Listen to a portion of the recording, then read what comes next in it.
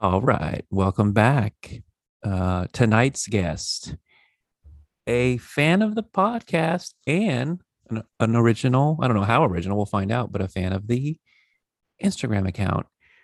Her name's Jackie Paisal. She has a podcast. It's called Return to Source, and it is a collection of personal lessons and messages interwoven into guided meditations.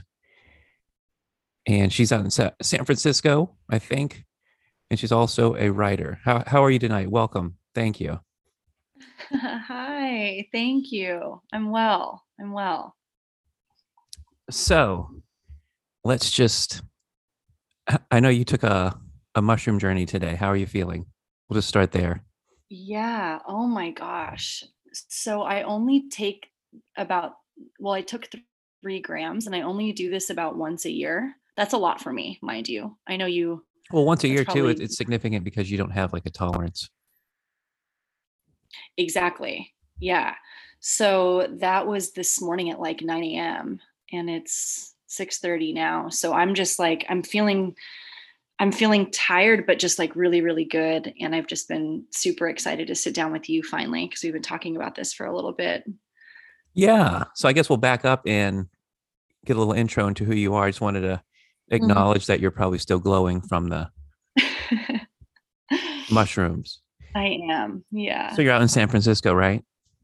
I am in what I call the psyop. I'm kind of in the heart of the psyop. Yes, out in San It's funny you would say that. I was going to say the heart of the eye of the storm there in terms of what's going on globally, even definitely Francisco. this country. But and how would you consider yourself a centrist, a liberal, conservative?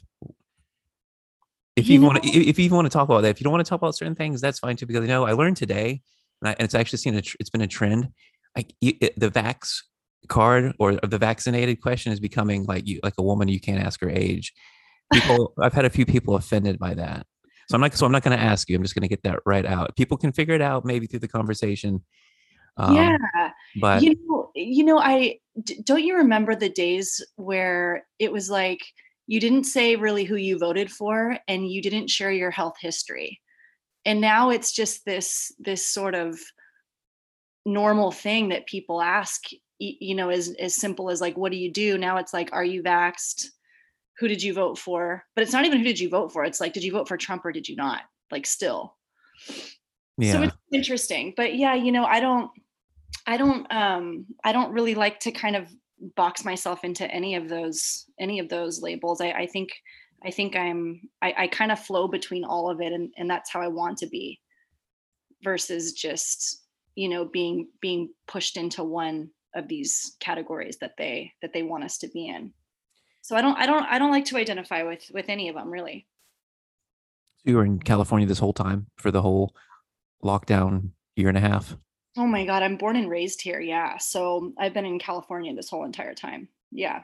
In California is so beautiful, but it's so liberal. It seems so corrupt from an outsider's perspective. I mean, and I'm in, for the people that don't know, I'm in Florida. I'm in the almost complete opposite of what you're going mhm, through.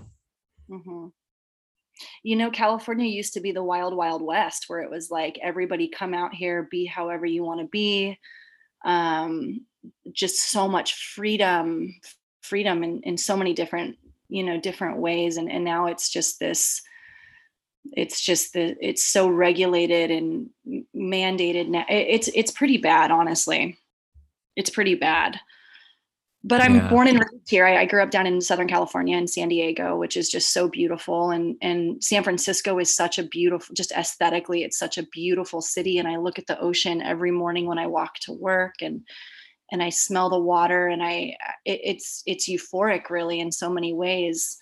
So I try to really hone in on those things about that remind me why I'm here, and my whole family's here. So Yeah, it's different when you grow up somewhere. That's totally, yeah. you know, like people love New York, but every person that has never every person I've ever taken to New York that's never really been there before and then kind of been either Floridian or just never been to New York, they were like, "Whoa, this is not what I thought it was going to be." And they don't want to be there that long, but we're getting invaded now with So I people hear. with people from New York and California. I mean, absolutely swamped here. The housing market's crazy, and every day the prices go up more, and there's nothing on the market, and it's always a New Yorker or somebody from California. Yeah. So one of my girlfriends and her husband, she just went out to Tampa and they just bought a house in Tampa and they don't even have any plans of living there. They're going to fix it up and maybe resell it or use it as an Airbnb or something. Or maybe they'll end up out there. They actually really loved it when they went. But yeah, it's and I don't know how that makes you feel. That's probably just I mean, it's cool. It's great for our economy here. It's great for. I mean, we love DeSantis. It's a godsend that he was recently voted governor like a few years ago. Mhm. Otherwise, if it was a Democrat, probably we'd be locked down still, just like Yeah. a lot of these other states that are still. I mean, it's really scary. Just look at the world too. It's just it's terrifying what's going on. And so, how did you find my account?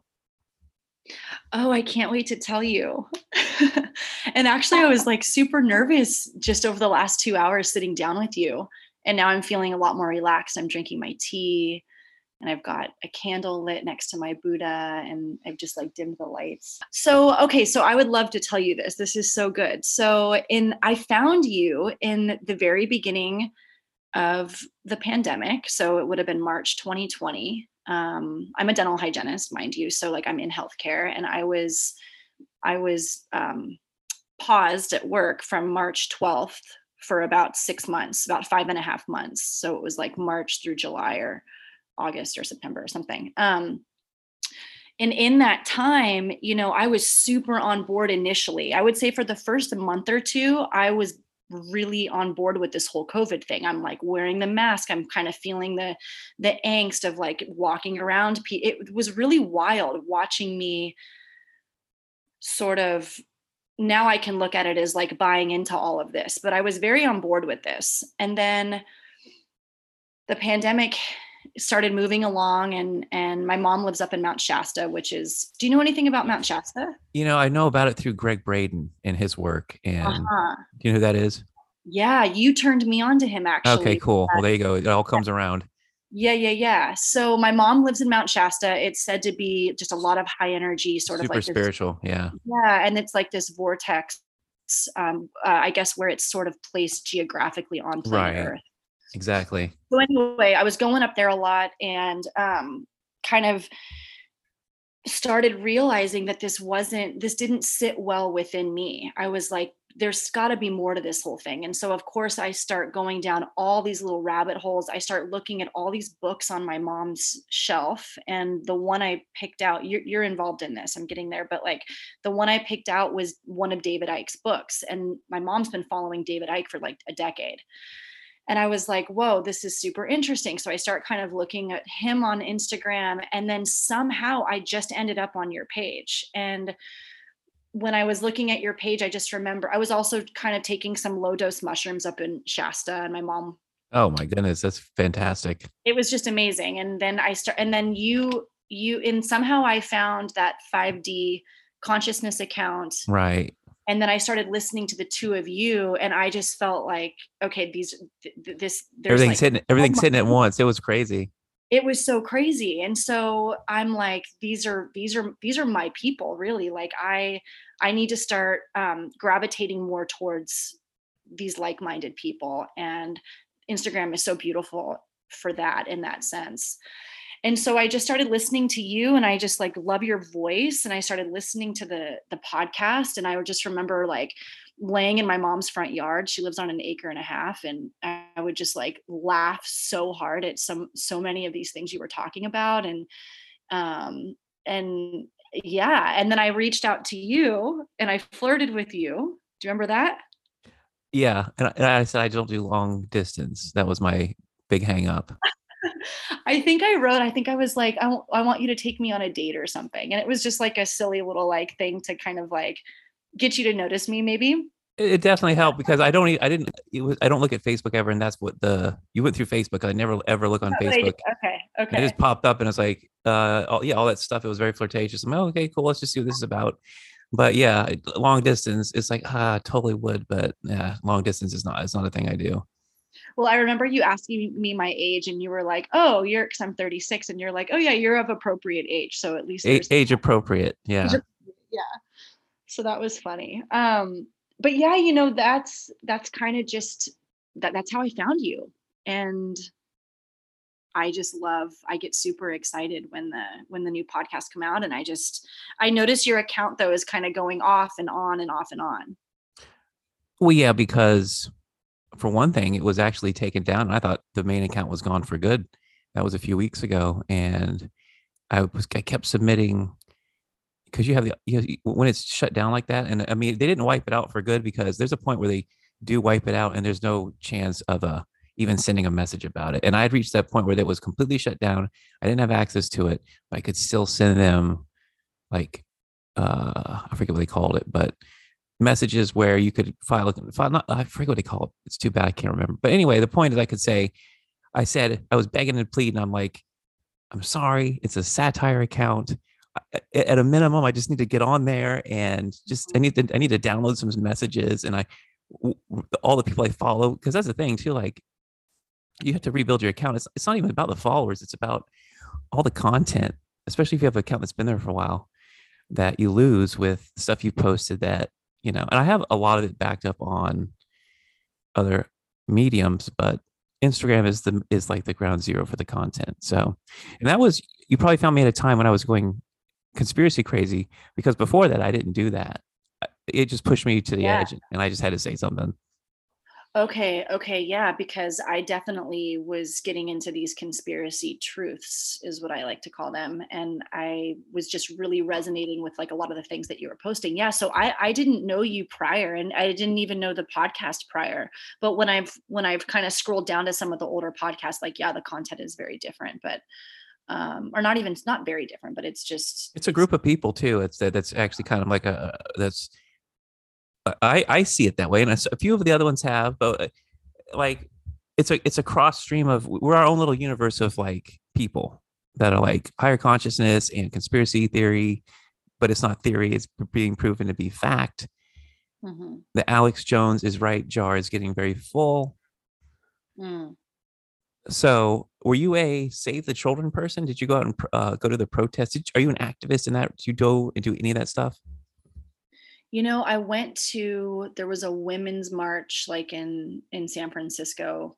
I mean, I hated Trump, let's just put it that way. Well, that was another one of my questions. So have you gone from hating Trump to liking Trump? Do you even like Trump now? I don't know. Yeah, it's funny. I have gone from hating Trump to really being like, I don't know what to really believe, because I float back and forth between like, and vacillate. Is he even Right. a I keep that, psyop, but And I'm yeah. like, but what I will say is I think that there has been some really good things that he did, and I also know that if he were president, this whole thing would be looking Oh, very, very different it right would now. be very different. Your gas prices in Afghanistan, all these things wouldn't have happened. The globalists, I think, in my opinion, are totally tanking our system as fast as they can. Mhm. Um, so, but I guess then that you're not a Q person, because if you were a pretty liberal person before this started, you probably wouldn't have been a Q person. I wasn't then, and again, I don't like to kind of box myself into these things, but I'm far more familiar now with that movement, and I talked to my mom a lot about this, and I don't know if even Q, I'm kind of in this weird place where I'm like, I don't know what to believe, and even with Q, sometimes, I'm like, okay. Well, a lot of these things are proving true still. I mean, look at all the people still resigning to this day. Q was saying, "Watch the resignations." The whole thing about QAnon is Q is just information. It's sometimes you're getting it from people who are putting their own filter, their own wrong filter over the information, interpreting it their own way. So I think it's woken up a lot of people. I don't think it's over. I think it's still, you're watching it happen as we speak. Like I said, people resigning, and a lot of things in the media aren't reported. Like, is California the disaster it looks like on TV, with tent cities and um, Oh, it's so bad. Yeah, I mean, it's bad. shit everywhere in the streets and syringes? There's needles everywhere. Yeah. It's, in San Francisco, I live out near the water. I'm in like more of a residential area of the city actually. So I'm pretty far removed from a lot of it. But when I go downtown, and I worked downtown for 10 years until I moved out here a year ago. I mean, it's unrecognizable. You would not even, I mean, there's tents everywhere. I mean, it's a cesspool. It's horrible. And I have to really be mindful sometimes, because if I get a parking ticket, I'll be like, it'll really affect me. And I'll be like, oh my gosh, I'm going to pay this $83 parking ticket when literally these people are down here shitting, shooting up right in plain sight. It's just like this Yeah. very weird dichotomy for me. And then that's just when I have to reroute and come back to what I know to be true, and why I'm here. I don't know if I'll be here forever, but yeah, it is. It's pretty gross, honestly, and it's really fucking expensive. I can say the F word on here. You can say anything you want on here. Okay. So I don't know. I don't know where I'll be, or where I'm, but for now, this is home still. And Yeah. there's a lot of beautiful things about San Francisco for sure. No, yeah, I'd love to live there, but this has been the wrong year to move there, in my opinion. Mhm. Um, I don't know. It just, but then again, I was like talking so much shit about New York last year, and people are like, oh no, it's not like that. It's just like that in the city. I'm like, oh, okay. Well, the media that doesn't make it out to be that way. Yeah. I read an article though recently that said something, that San Francisco has had more people leave in droves than any other city in the United States. So people are getting out. Um, I guess the and tech overlords are getting their way to push all the people out and just make it big robot city. yeah, it's so crazy. And I think that these people can work from home, on the same salary, and they're going out to like places like where you are, or Texas for sure. And, even up to Lake Tahoe, and just buying all of this land to be able to, get the San Francisco salary, but not have to live here, which is kind of fucked up. Yeah. No, I bet that's one of the things my realtor was like. He's like, yeah, people are just buying houses and claiming it as a residency. Hmm. So, let's see your podcast. I listened to a few episodes. It's like I like the music choices. Where do you get the music from?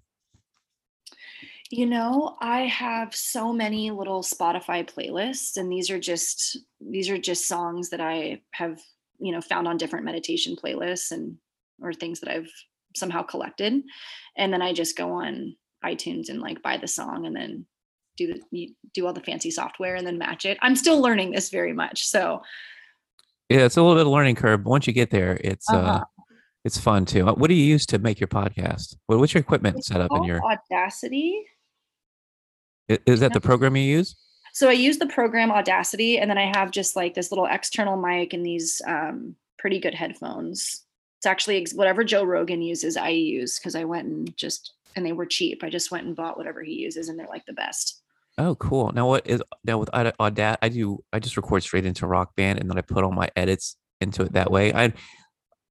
How did you learn to it? Like, where did you just like say how to make a podcast and it said Audacity? Like, Yeah, I okay, basically just, and actually during the when I was off work for all those months, I did two things. I researched like hell how to teach myself basically the software. I just did it all on myself on my own. And then I also researched how to grow mushrooms. So I have had two flushes of mushrooms over the last like year and a half, which have been amazing.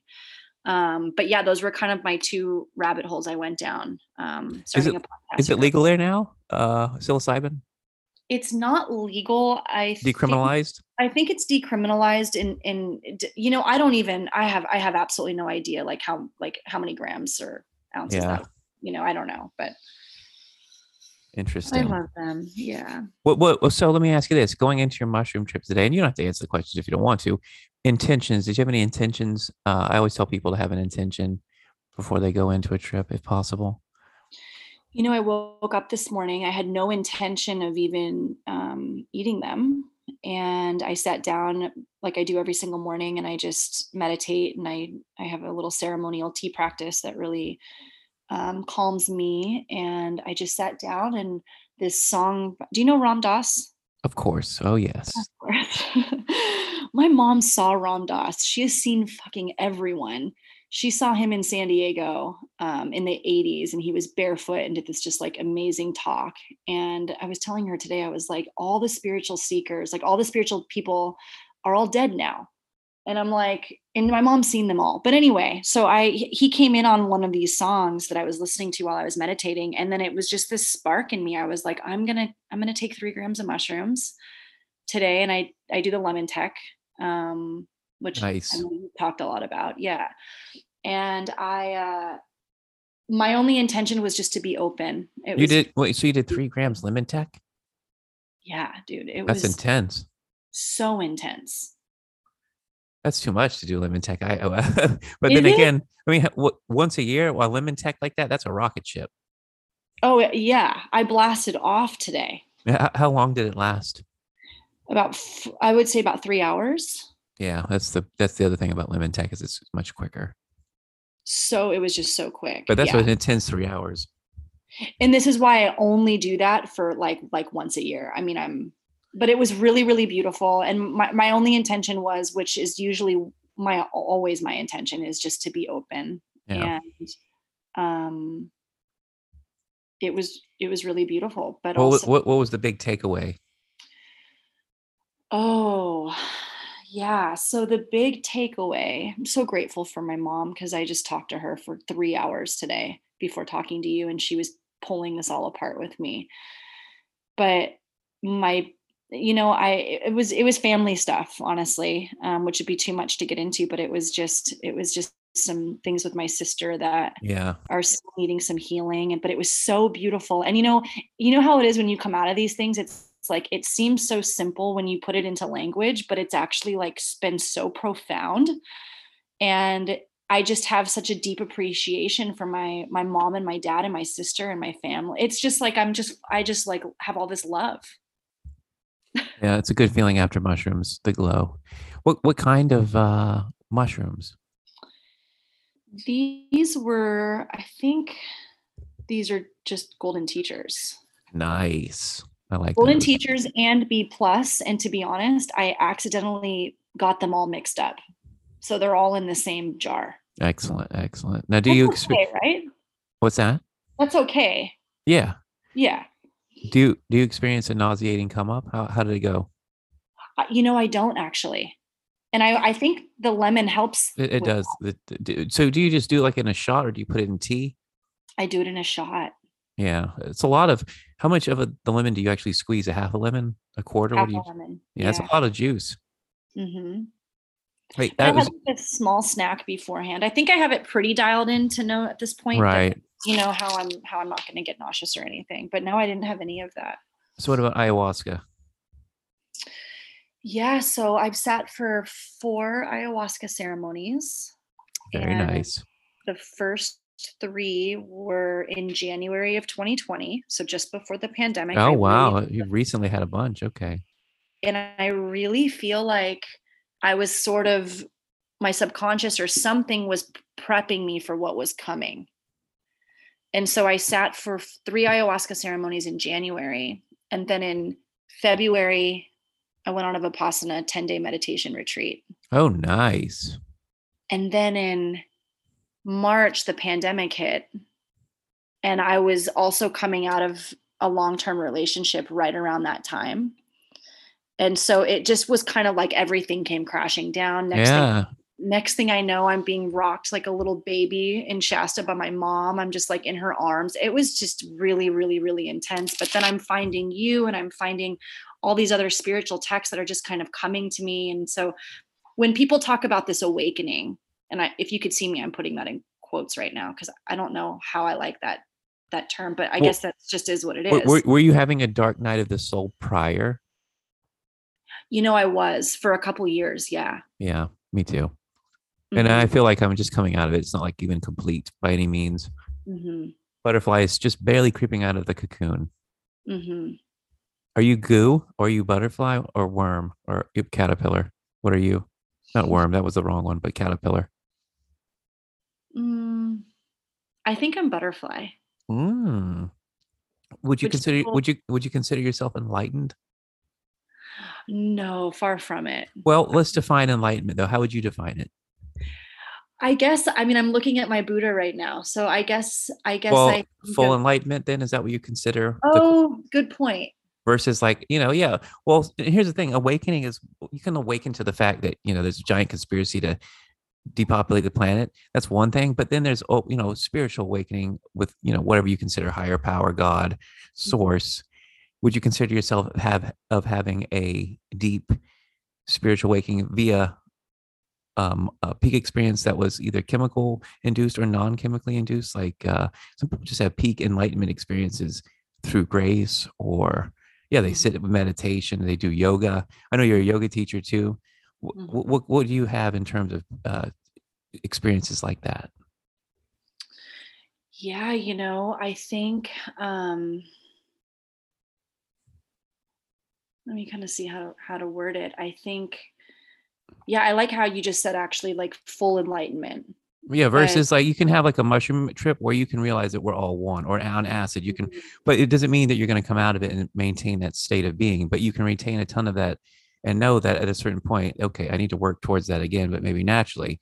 So have Mhm. you ever had a peak experience on, like I said, a chemical or non-chemical? Because some people are just sitting for kundalini, or they're breathing, or they're Yeah. doing yoga, and they have an instantaneous, like Sadhguru's story is like he was just sitting there and he was like, he didn't move for days. And it was just an instantaneous thing that just happened. There was no rhyme or reason as to why. So have you ever had anything like that happen? Yeah, so you know what? So I was in a car accident when I was in college that was oh, you actually read this article um that you had talked about I think in one of your episodes, but Right. That, yeah, yeah, yeah. That's part of your story too. yeah, so I was in this car accident when I was in college and I broke like 15 bones. I really should not have survived this, but by the grace of God my head was okay. But I broke a lot of bones, bones heal. My roommate and very best friend at the time, she suffered a traumatic brain injury. And to this day, she's actually in what they call a vegetative state now. And this was like 15, 16 years ago. Um, and what happened after I kind of physically healed through that whole experience, I was, and that's even taking away a lot of like the emotional healing that is still happening for me. But when I started to physically get better, I took one of my very first yoga classes, and this is kind of what put me down this path of yoga. And this really broke me open. I was in this pose called camel pose, which is like one of the deepest back bends that you can really get into. And you've got your head below your heart, so you've got all this blood rushing to your head, and can make you nauseous. There's all sorts of things that can kind of come up when you're in this pose. But I was in this pose about a year after my car accident. And when you come out of this pose, there's just this surge of blood and this surge of energy. And I just started weeping in the middle of this like 50-person yoga class. And it was so intense. And I was only about 23 years old at the time. But that memory sticks out to me significantly because it also showed me that there was actually a lot of this emotional stuff that was still stuck in my body. And that was sort of the first thing that kind of started to navigate me down towards just this physical movement meditation of yoga. So that's kind of where that all sort of started, I would say. But then, if you kind of fast forward up until like even doing ayahuasca, I never had a big profound experience on ayahuasca like a lot of people. Like you weren't laid out seeing ancient imagery, like what was the ayahuasca experience like?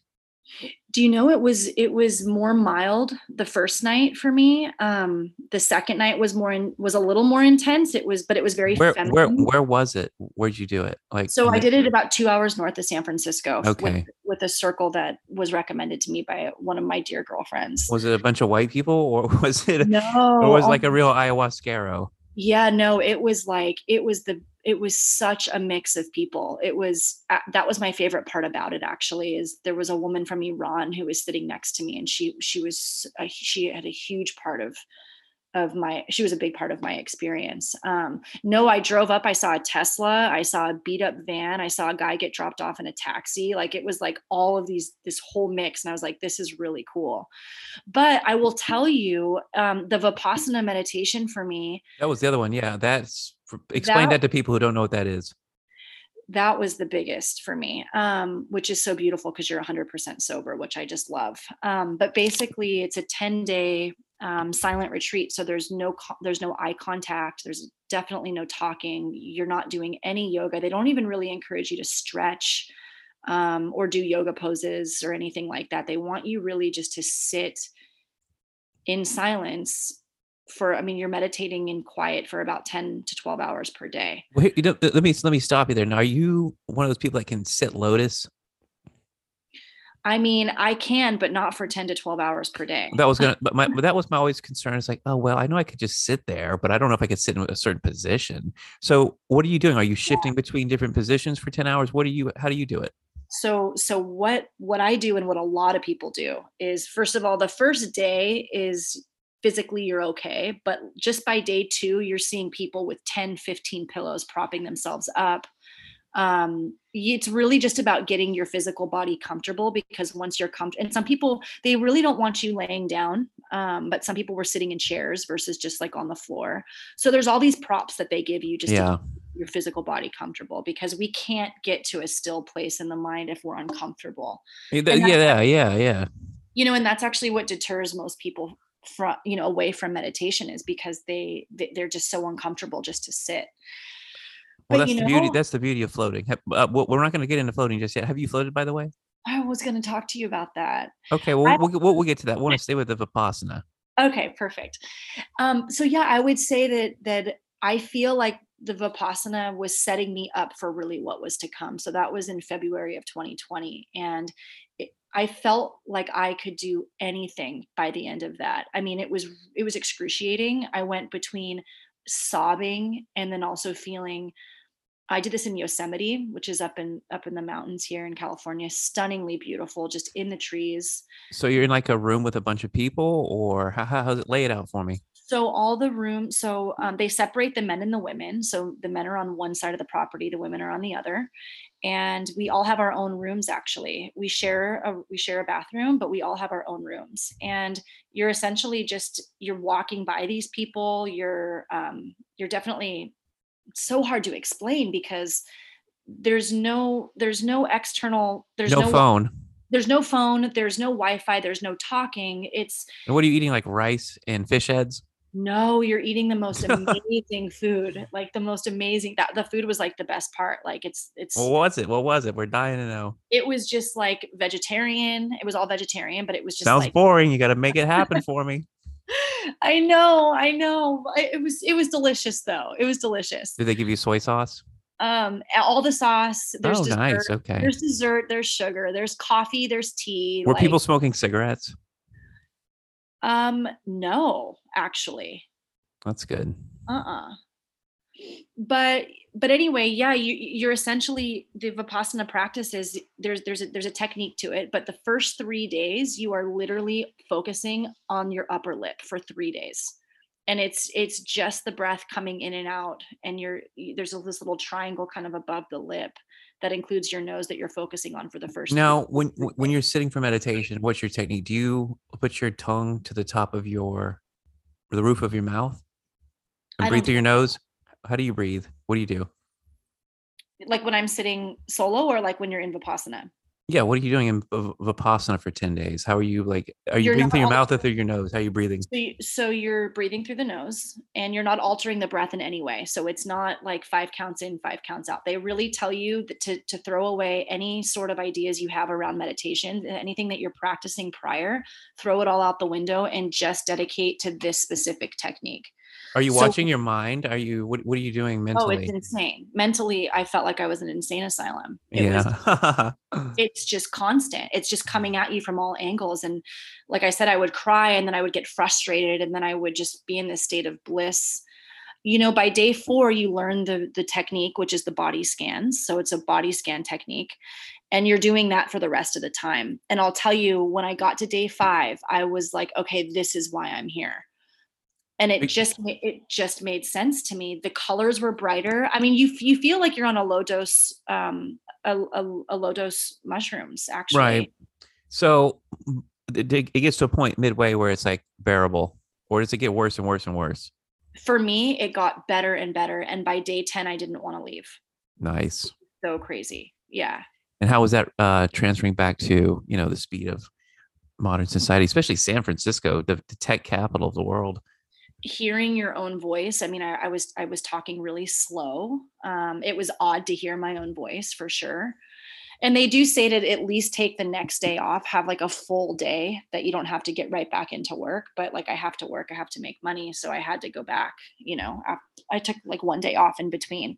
So it's intense. Yeah, it's intense. But I was thinking today actually that I really want to try to do this once a year or once every couple of years. So I'm going to apply to another one this in 2020. Nice, nice. I'll have to carve out the time for one myself. So does doing a 10-day Vipassana make you a better dental hygienist?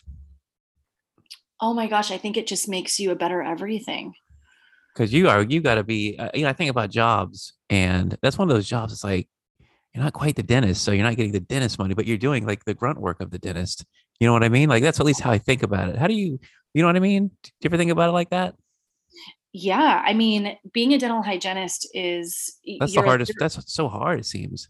it's hard, but it's also like you're a therapist. You are like you're listening to these people and You're not this listening though. job, You got such tools in their mouth. well, so that's what I was actually just going to say. I love to talk, so this is like the perfect career for me because I essentially just chit chat the whole time and not They in their they have teeth. to listen to you. They have to listen to me. But I will say this is why I run over with my patients all the time though, because if they want to talk, then like I'll just sit there. I'll sit there as long as I can with them. But I've had a patient tell me he was leaving his wife and she was in the waiting room.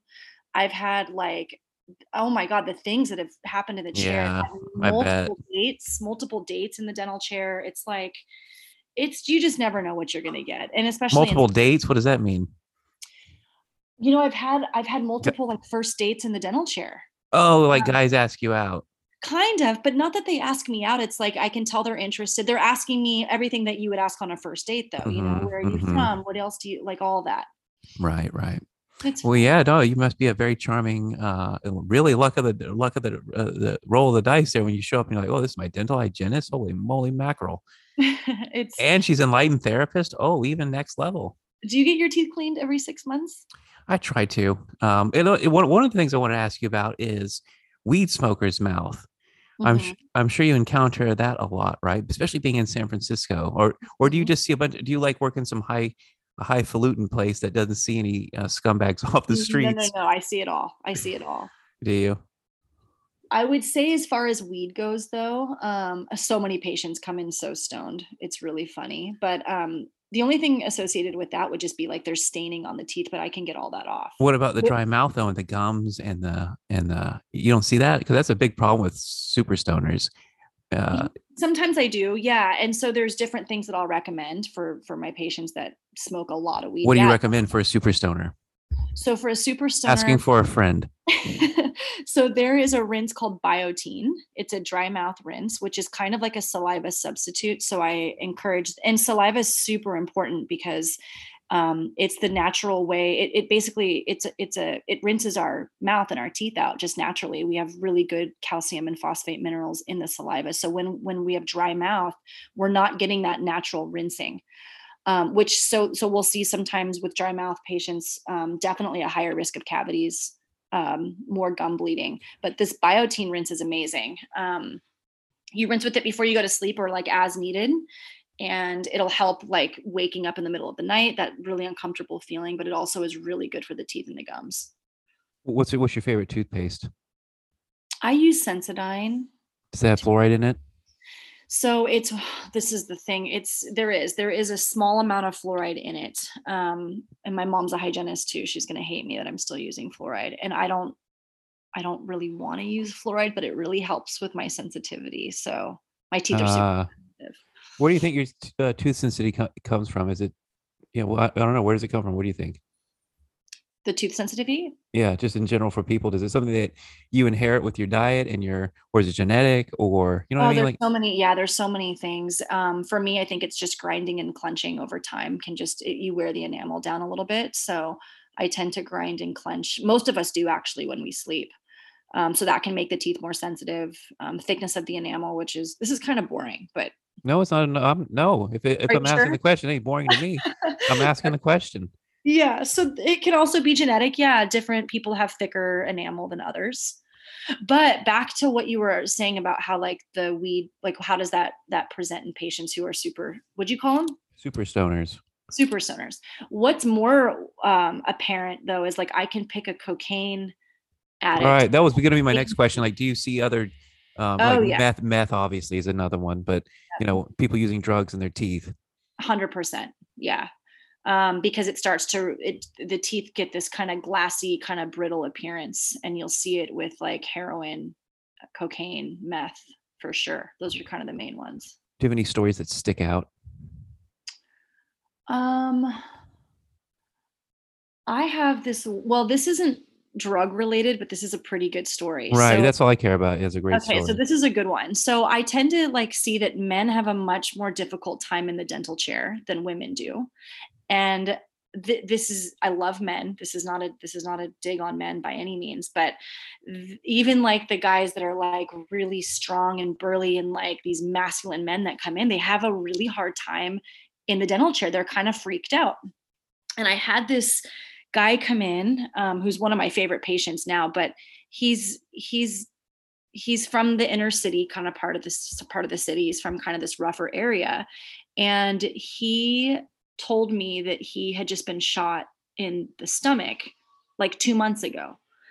And so he comes in with this limp. And so he sits down and he's like in his 30s. And I don't get into why, I don't ask questions. I just do my job. Hmm. But I go in to start to clean his teeth, and he is bouncing around all over the dental chair from every little thing I do. And I'm not kidding Mm, you. I'm like, wait a second. You literally just told me you just got shot, but he could not get his teeth cleaned. Like it was, so it was just this whole thing. And it's interesting though, because I see this a lot across the board. More, it's like, I feel like women are just tougher. I mean, we have to give birth for fuck's sake. Like, I just feel like yeah. women are tough. So I Well, don't know. I say, women are superior because the man comes out of the woman ultimately. You know what I mean? It's not like men create the women out of their bodies. It's the opposite. Mhm. By that fact alone, it's like, okay. Um, but yeah, so anyway, back to the teeth. That guy couldn't handle it, huh? He just couldn't handle it. Have you ever seen? I mean, God, just so much respect for you because you not only is it like a physical, your wrist and your arm and your back, and you're leaning Mhm. over somebody's mouth and then they're BO, or like me, Mhm. I can't smoke weed before I go in because I don't want to stink up the office like a skunk, stuff like that, So I did it. I would encounter people at the float center. I'm like, oh God, to be honest, I really didn't like dealing with the public on a like it was like a lottery system. Like who's going to come in? What's it going to be like? Mhm. Like what's my date going to be like when it's a schedule of people I've never met before? Like some Mhm. days the schedule would be people, and maybe this happened as a hygienist too. Like there's two or three people in the schedule that you've already cleaned their teeth before, but some days it would just be just members, and I'm like, oh, I can just chill and just hang out with the people. I already know these people, but truth be told, I wasn't a big fan of the randomness of what walks through the door publicly. And Yeah. so much respect to you who has to get to that. I mean, that's one of the most intimate levels, Oh, yeah. an orifice, right? That's an orifice. You're going in there and it's like a very intimate one, all the stuff they eat. And I don't drink tea or coffee for that reason, but I don't think the weed smoking helps. But what's the best thing somebody can do to whiten their teeth? So I always direct my patients just to first over the counter. So there's Crest White strips. But please know that if, Oh, if yeah, they make them more sensitive, right? they what now? Don't they make your teeth more sensitive? Some patients have issues with it and some actually don't at all. But the Crest White strips is a very low percentage of bleach over the counter, so that's where I like to get people to start, because then you can see if you have the sensitivity with it or not, and if you don't, then you can take it up a notch and you can do the in-office whitening, which is a much higher percentage of bleach, which Ah, yeah, so some people though are so sensitive they couldn't do that higher level. right. Interesting, Yeah. interesting. Cool. But at the same time, I just want to say, like, a lot of people think that just bleaching your teeth is going to make your teeth white. But if you're consuming, red wine, Oh yeah, coffee, you gotta have the lifestyle change. It's got to accompany it. yeah, or just come in every 6 months and I get the pigment stain off, and then you can bleach your teeth. I always say bleaching right after a cleaning is really the best time to do it. All right, I'm gonna get all that set up. Uh, I use By the way, I found this new toothpaste. It's called Boca. You ever heard of it? Boka. No, but yeah, send it to me. It's I'll like it's 100% biocompatible, non-toxic. It contains aloe vera and a bunch of other stuff, and it supposedly it has no fluoride, and it like rebuilds your enamel. Okay. It's So time for me to change. I got to get off of what I'm using. I just found it, and people rave about it, and I like it, but I'm not an expert. You know what I mean? So, but I don't care about I don't like fluoride. I'm not a fluoride enjoyer. Good. So Well, it's cool. calcifying the pineal gland. We know that. Right. So let's see. Oh yeah, I want to talk about floating. So do you have any experience with that? So I don't. And I have a package at Reboot. I think Re- you know the guys. yeah, yeah, yeah. Yeah, so I have a package that's just sitting there and I'm feeling so it's Why haven't you used it? I have no excuse. I have no excuse. I'm probably going to be addicted right when I go in. So I Man, I should even done this podcast. Well, now I can have you back to talk about it. I didn't know you had stuff in your account. I should have said, "Well, just do the thing, and then we'll." That would have motivated you to float. So I didn't know that. But now, if you want to come back, uh, and by the way, people that like, oh, how do I get on your podcast? Well, by default, you have to have your own at least podcast, or you're promoting something in the realm of what I talk about here, and that's basically it. Uh, and yeah, she was a fan. That helps too. But anyway, back to you. And so yeah, Boca, I'll send you the link for that. And they're not a sponsor or anything. It's just like I'm always looking for, and I always feel like as I shift my vibration, I'm always in that next reality where things are just a little bit more, like higher vibrating products are available. yeah, absolutely. Let's see what Love else. that actually. So yeah, we're gonna have to get you to float, and yeah, you will. You're gonna love it. And that's a place where famous people go. Lots of athletes and They do, yeah. local celebrities go there. So you're not a are you a 420 enjoyer? A little bit.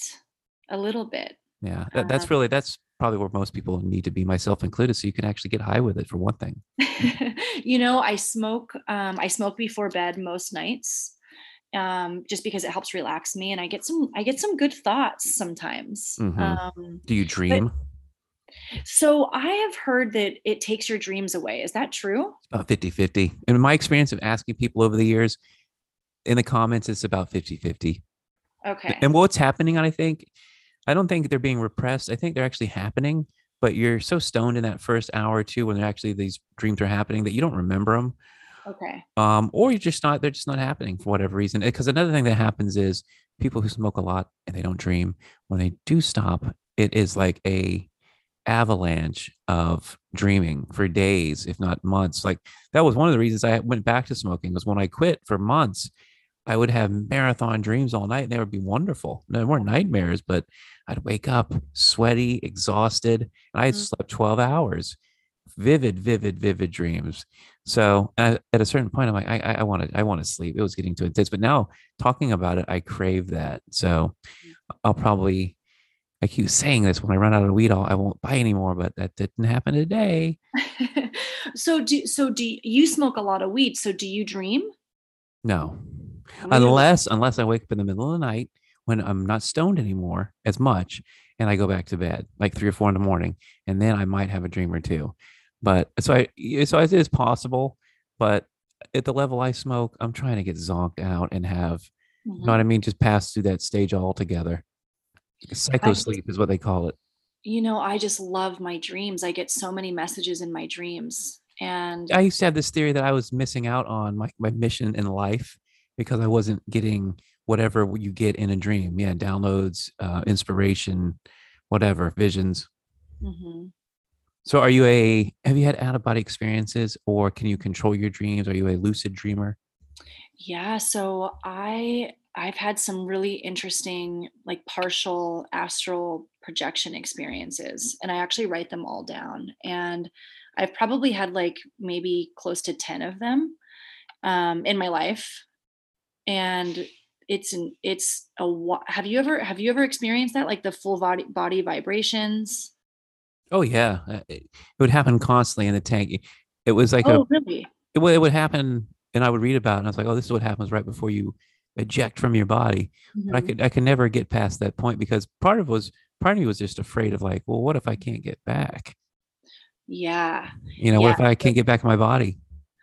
Yeah. So I used to have a lot of that where I would interrupt it because I'd be so freaked out. And now I'm at this place. I think the last time I had the full body vibrations was about maybe 2 or 3 months ago. And it was wild because I can tell myself now I'm okay. Let's see where this goes. Like, let's go on a ride. Like, I want to float above my building. Like, Yeah. I want to like go for a ride, and it makes me excited. But in the moment, it's kind of it's fucking scary. So I would Yeah. fight myself out of it. But now what I try to do is when it's so I've never had like a full astral experience yet, but I would love one. But what I try to do now is just when it comes, I just try to like let it ride and tell myself I'm okay. Well, it's So it's very easy to do with just the right amount of mushrooms in a float tank. And even without mushrooms in a float tank. And yeah, by all means, I highly recommend you included go sober the first time okay. just to get a baseline of what it is. Because if you go on an edible or whatever else, a microdose of mushrooms, you don't know where the mushrooms are and the float tank is in terms of what the experience is providing you. So I always tell people get a baseline understanding and then go from there. But yeah, Okay. you're gonna love what is it, reboot? You're gonna love that. Well, I feel like I was so meant to talk to you about this because now I'm feeling super inspired to go do it. Oh, and now it's a good opportunity for me to give you and also the people listening tips for your first float when you Perfect. go. First thing is there's two ways to think about floating in terms of like recharging yourself or like restoring yourself. Some people like to go in the morning first thing. Some people like after a long day.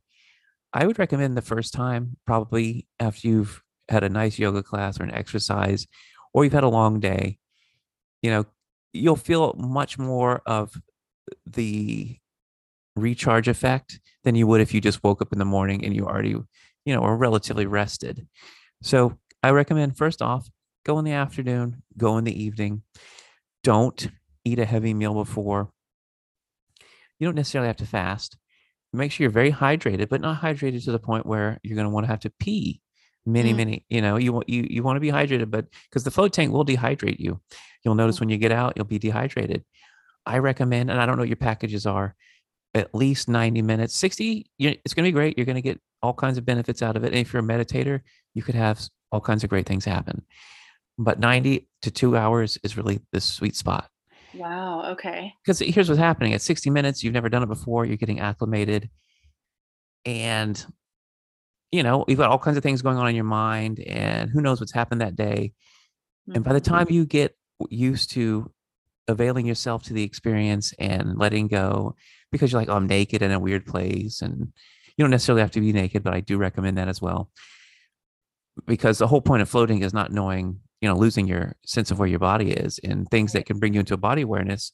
Even the neck, these places have neck braces too, because you're going to have a decompression of the neck, and sometimes it can be very painful, and people don't know a comfortable way to lay in the tank at first. So I don't recommend that, but if you need it, you need it. Like I recommend not having a shitty experience, but the whole point of the float tank and not wearing a bathing suit is, which is why you would also want to avoid a ring around your neck, is a total losing your body experience. You don't know where your body ends and the water begins. Hmm. That's the whole point of the water temperature, 93.5 degrees Fahrenheit.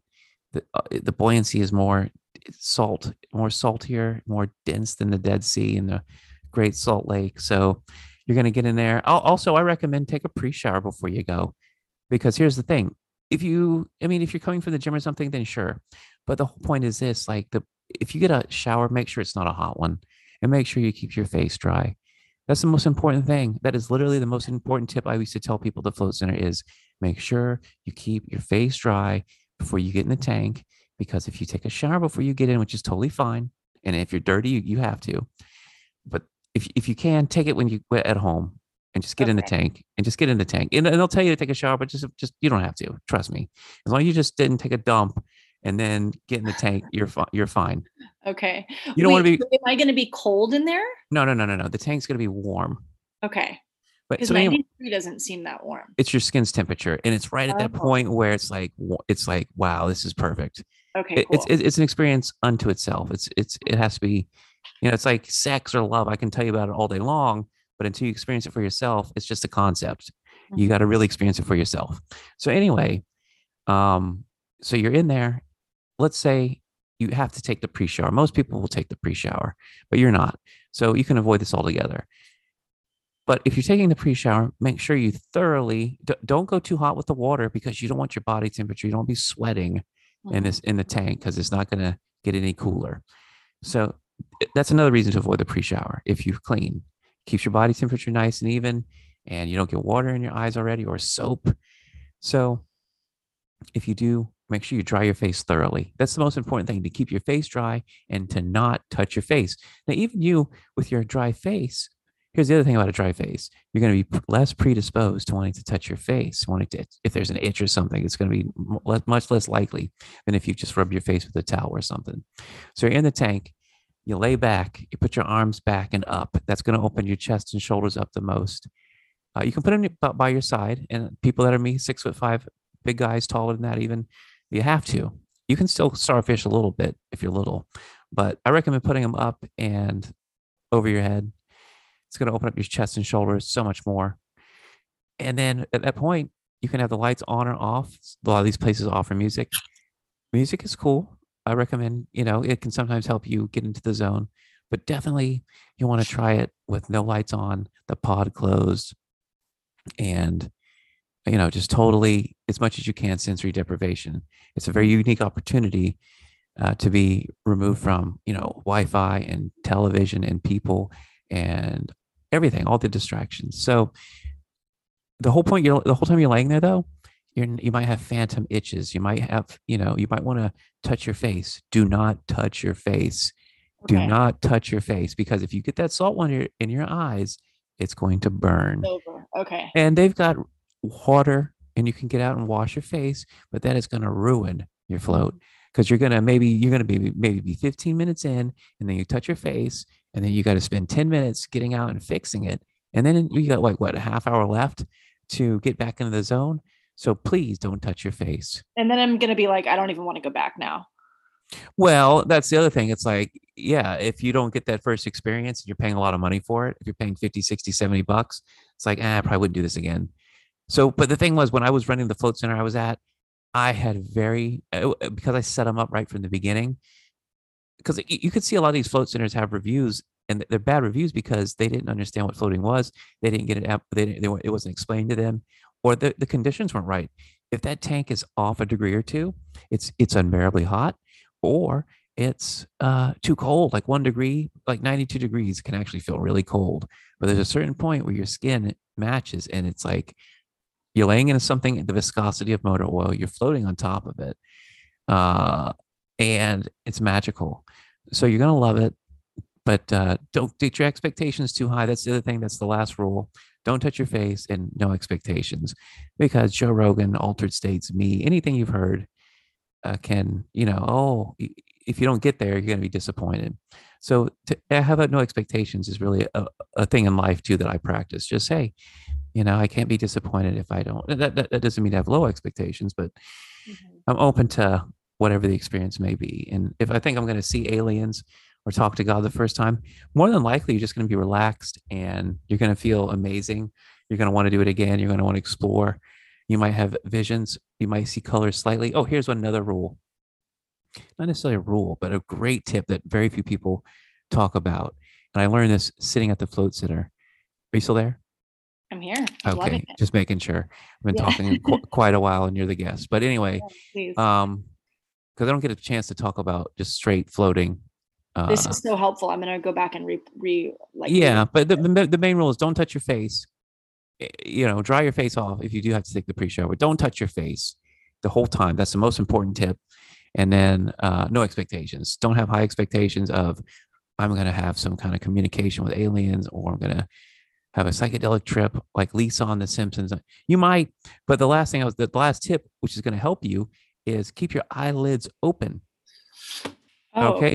Because somebody came out of the tank one day and they're like, you realize when your eyes are closed, you're actually flexing that muscle. I'm like, oh shit. I go, that makes sense. I never thought about it like that. So most people will get in the tank and they'll close their eyes. And oh, that kind of, that's not necessary, because if the tank is, right, and the room is right, there's nothing in front of you. You're like floating in a void. Like mhm. you really become at a certain point an awareness floating in an infinite void. is the feeling.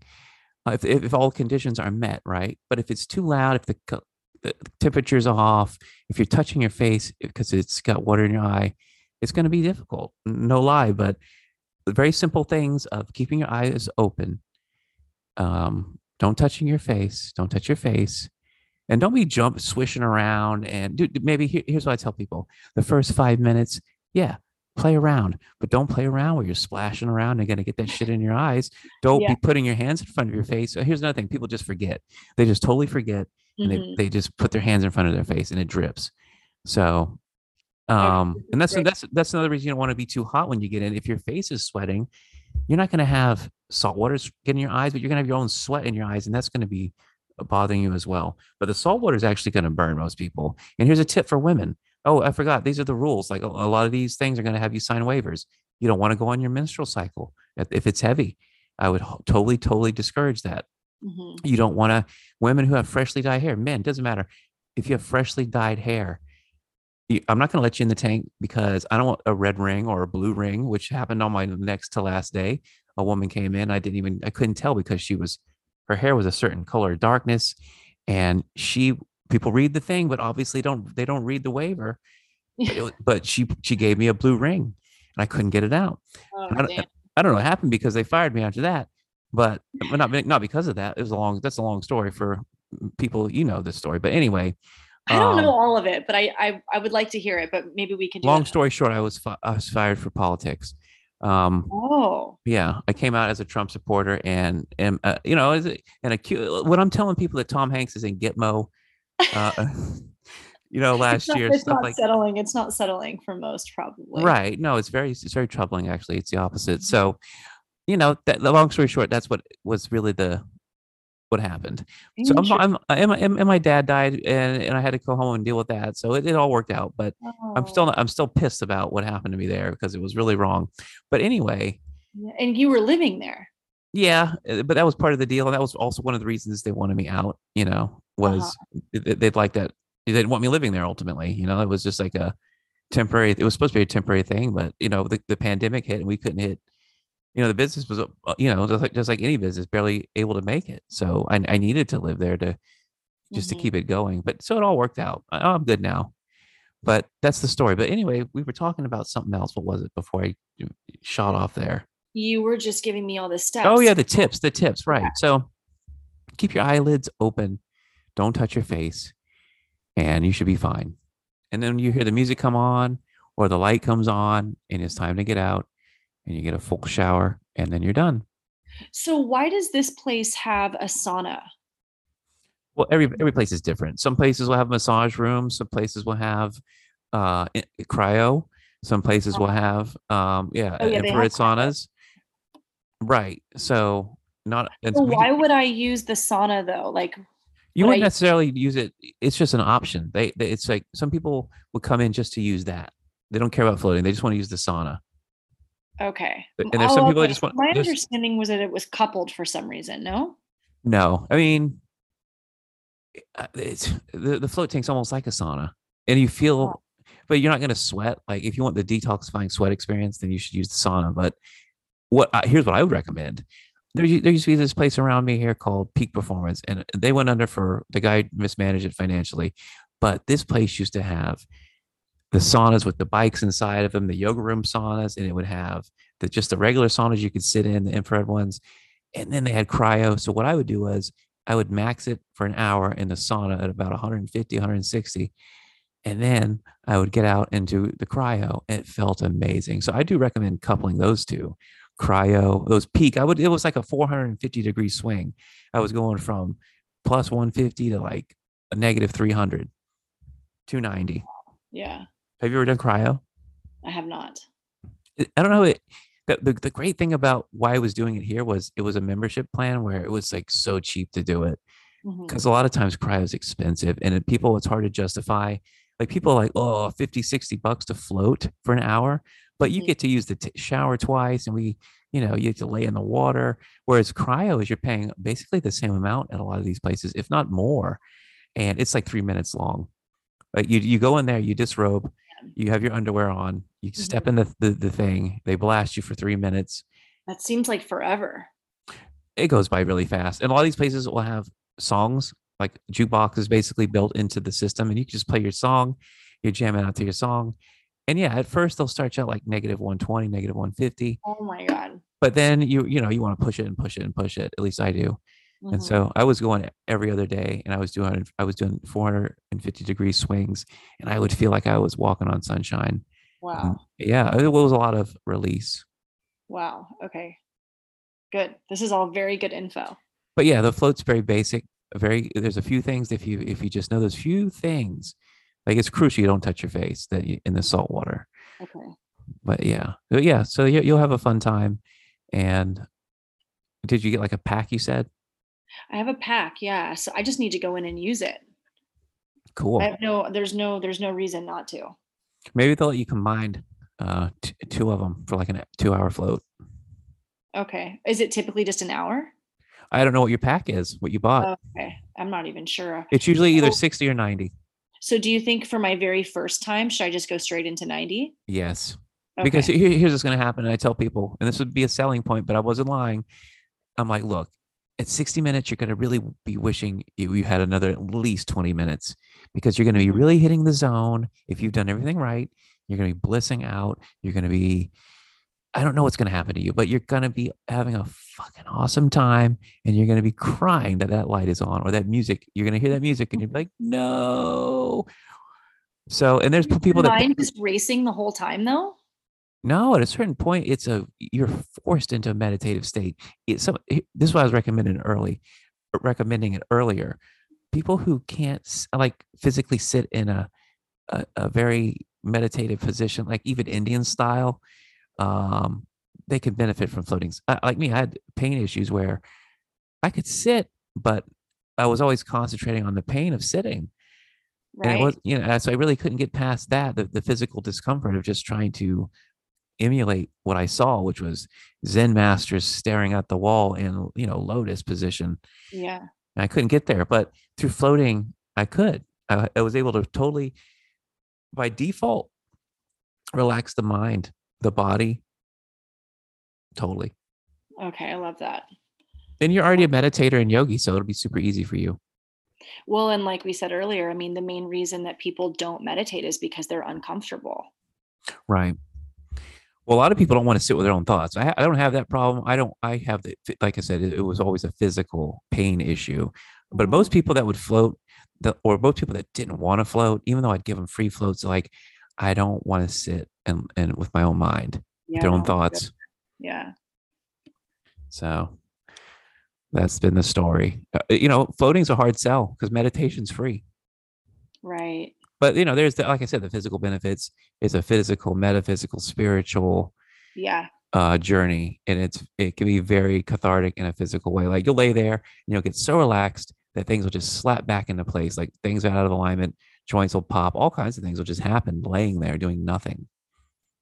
Okay. Wow. You Well, can lose weight too if you do it enough.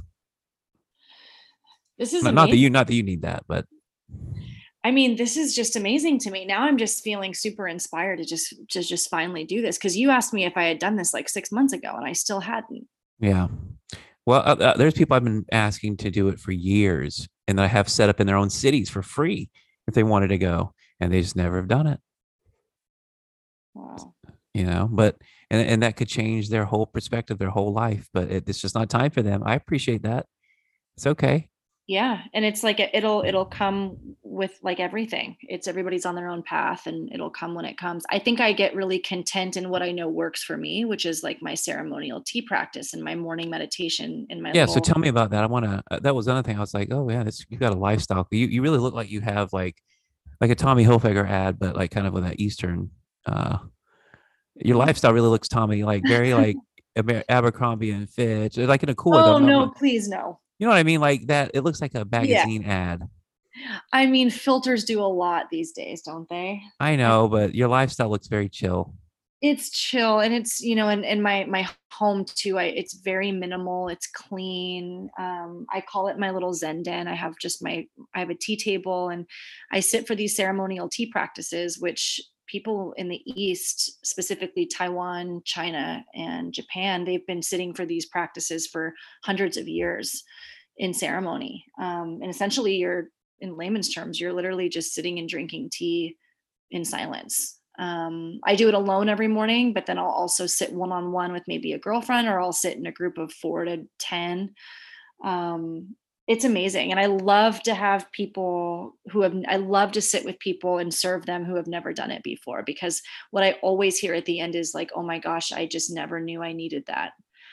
And I think it's the silence. It's the tea tastes really good in most cases, but I think primarily it's actually just the silence that people are craving, and they don't know it till they sit. What But do you have? What do you have, like matcha?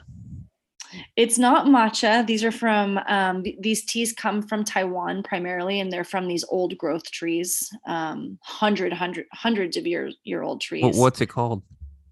So there's different teas. I mean, it's essentially like there's a black tea, there's a red tea, there's a purple tea, there's a green tea. Mm. And it all kind of just kind of depending on weather and season.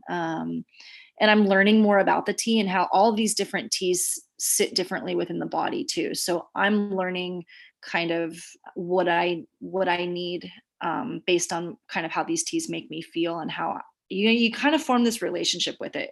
It sounds very bizarre, and it's an interesting thing. But what I do know is that I know that it calms me and it helps me recenter. And I totally understand. That's how I feel about weed. yeah, it's your medicine, and this is my medicine. And I'm just so grateful for this practice, and the people I've met in this it's just been amazing. Yeah. You don't feel like you're culturally appropriating? I really, really don't. I don't believe in that. I think when you do stuff like that, a lot of times it's like, wow, you're respecting it. You would like it so much you want to incorporate it into your thing. And I'm really of this thought process of just like, whatever makes you feel good, just do more of that. Yeah. Whatever that is. Like, I'm just not down with anyone harming anyone. Well, you probably don't harbor any like guilt when you're pouring yourself a glass of green tea though. Like I'm appropriating, so you don't attract that field of reinforcement of guilt. No, not at all. Because I think I just look at this whole practice as I'm a student and I'm learning, and I'm just so eager to learn. And it's just giving me so much peace. And yeah, so no, I don't. Okay, let me ask you a question. What is God to you? I think that we are fragments of this higher intelligence. I think God is an energy. I think it's genderless. I mean, we're so accustomed to God being a he, but, well, not always actually. But if you look at the Bible, Right, it's, Western civilization. yeah. But I think it's this higher intelligence, this all-knowing energy, and I think, Yeah, I do. It's an omnipresence, and it's an energy field it's not it's not sexualized or yeah, gendered. yeah, and I think that we are fragments of that main source. Pure And so, love. in a Yeah. sense, yeah, and I think in a sense that we are, I don't know that we are God, but I think that we are part of God. Yeah, we're a fragment Have you of, experienced that on psychedelics or in a peak experience of I am God? I'm part. Not only am I part of it, but like full on acid trips where it's like, you definitely are God, bro. It's just you can't put it a certain way to people. yeah, 100%. And I think what I've experienced mostly is just this all-consuming love energy that just loves me so much. And my relationship with my God, or with God, is like so in it's just so individual for me. And Right. it's just a beautiful thing. Well, it's your like, do you like a higher self? Do you believe in that concept that it's just a higher perfect version of you guiding Yeah, you along the way? yeah, and it wants what's best for me. Right. And how can Even though you don't know what it is, it knows, and that's why. Yeah. I relax into that all-knowing, energy, and just know that this has my back. And I think that that's the challenge in this 3D. Well, I uh, tell people anxiety is a lack of faith right there. If you have anxiety, for me, you don't believe in that space of oneness that you can relax into, knowing you're taken care of.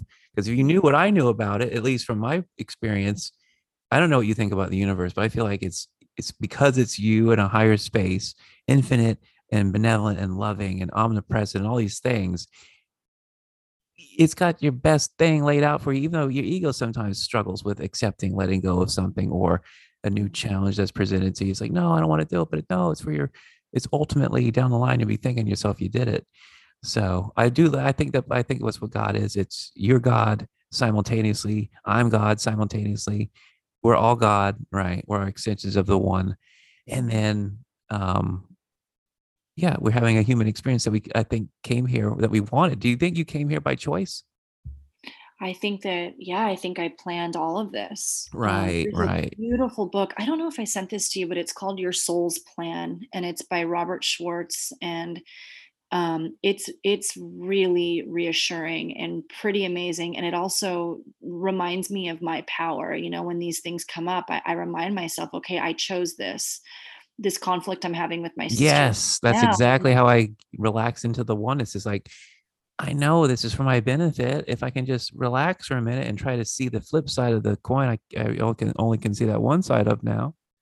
Yeah, and I think that we have a soul contract with our parents and with our siblings, Yeah, and yes. also with these profound relationships that come in and that may seemingly crash or burn or do last long or whatever it is. Like I think that there are these soul contracts, and he talks a lot about that, and it's just a really reassuring perspective for me. Yeah, I think that we picked all this out of a movie screen, and I think that we were like, all right, I'm going to take that life, and I know I can do this life, even when it's really gut wrenching. And I sometimes will get this low grade anxiety, and I'll be like, wait a second, like that anxiety, you actually just pinpointed it. I just got this download where it's like, when I feel that anxiety, I think it's calling me back to source. It's calling me back to God. So, okay, just reroute, because that anxiety is there telling me something. And I know that I believe, but maybe there's some doubt in me right now that needs to be I have, yeah, lifted I have no up. anxiety at this point. I just get sometimes frustrated with what my ego is going to have to go through sometimes to get to what that higher path is trying to get me to.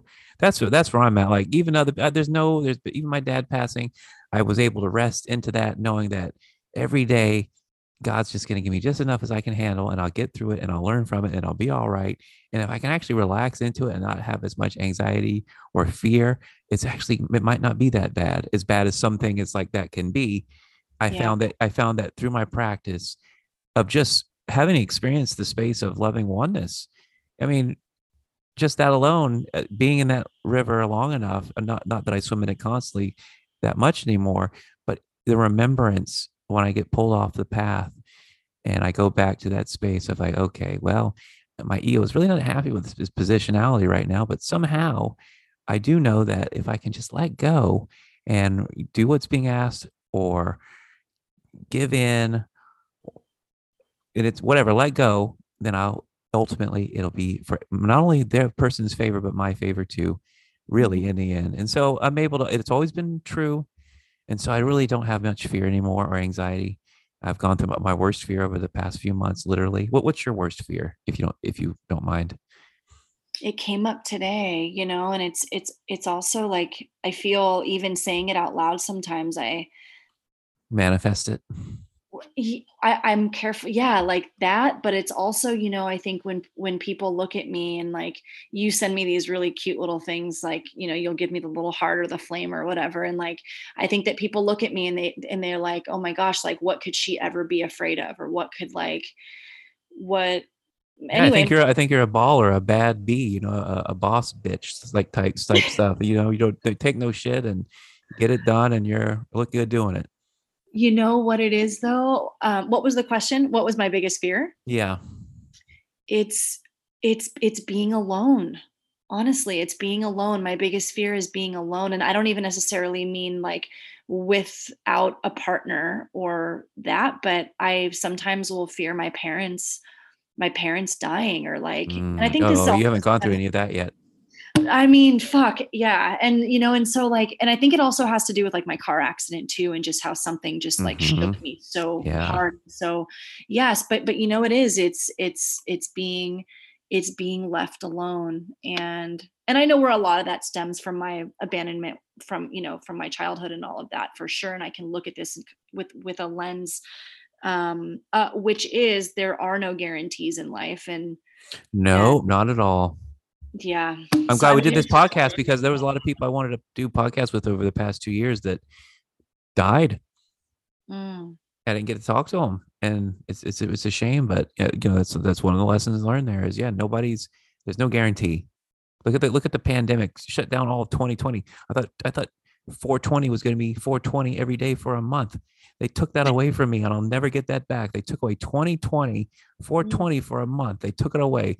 Those bastards. Not only did they take away my dad, you know what I mean? Like just shit like that. And then I got to watch these criminals on TV every day riot, and these other celebrity criminals bail them out and put them back on the streets. And they're telling me I'm crazy. I can't go to church, but you mm. can go out there and riot and tear everything down. You can go to the strip club too. Right. Just push degeneracy and shut down anybody trying to, yeah, like better themselves, health or spiritual health. So, yeah, how did you make it through the pandemic? It was really diving into a lot of what you've posted, and I read a lot of David Icke has a beautiful, beautiful book. It's a long title, but I read the whole book, and it's entitled "Love is the only truth. Everything else is an illusion," or it's something along those lines. And Yeah.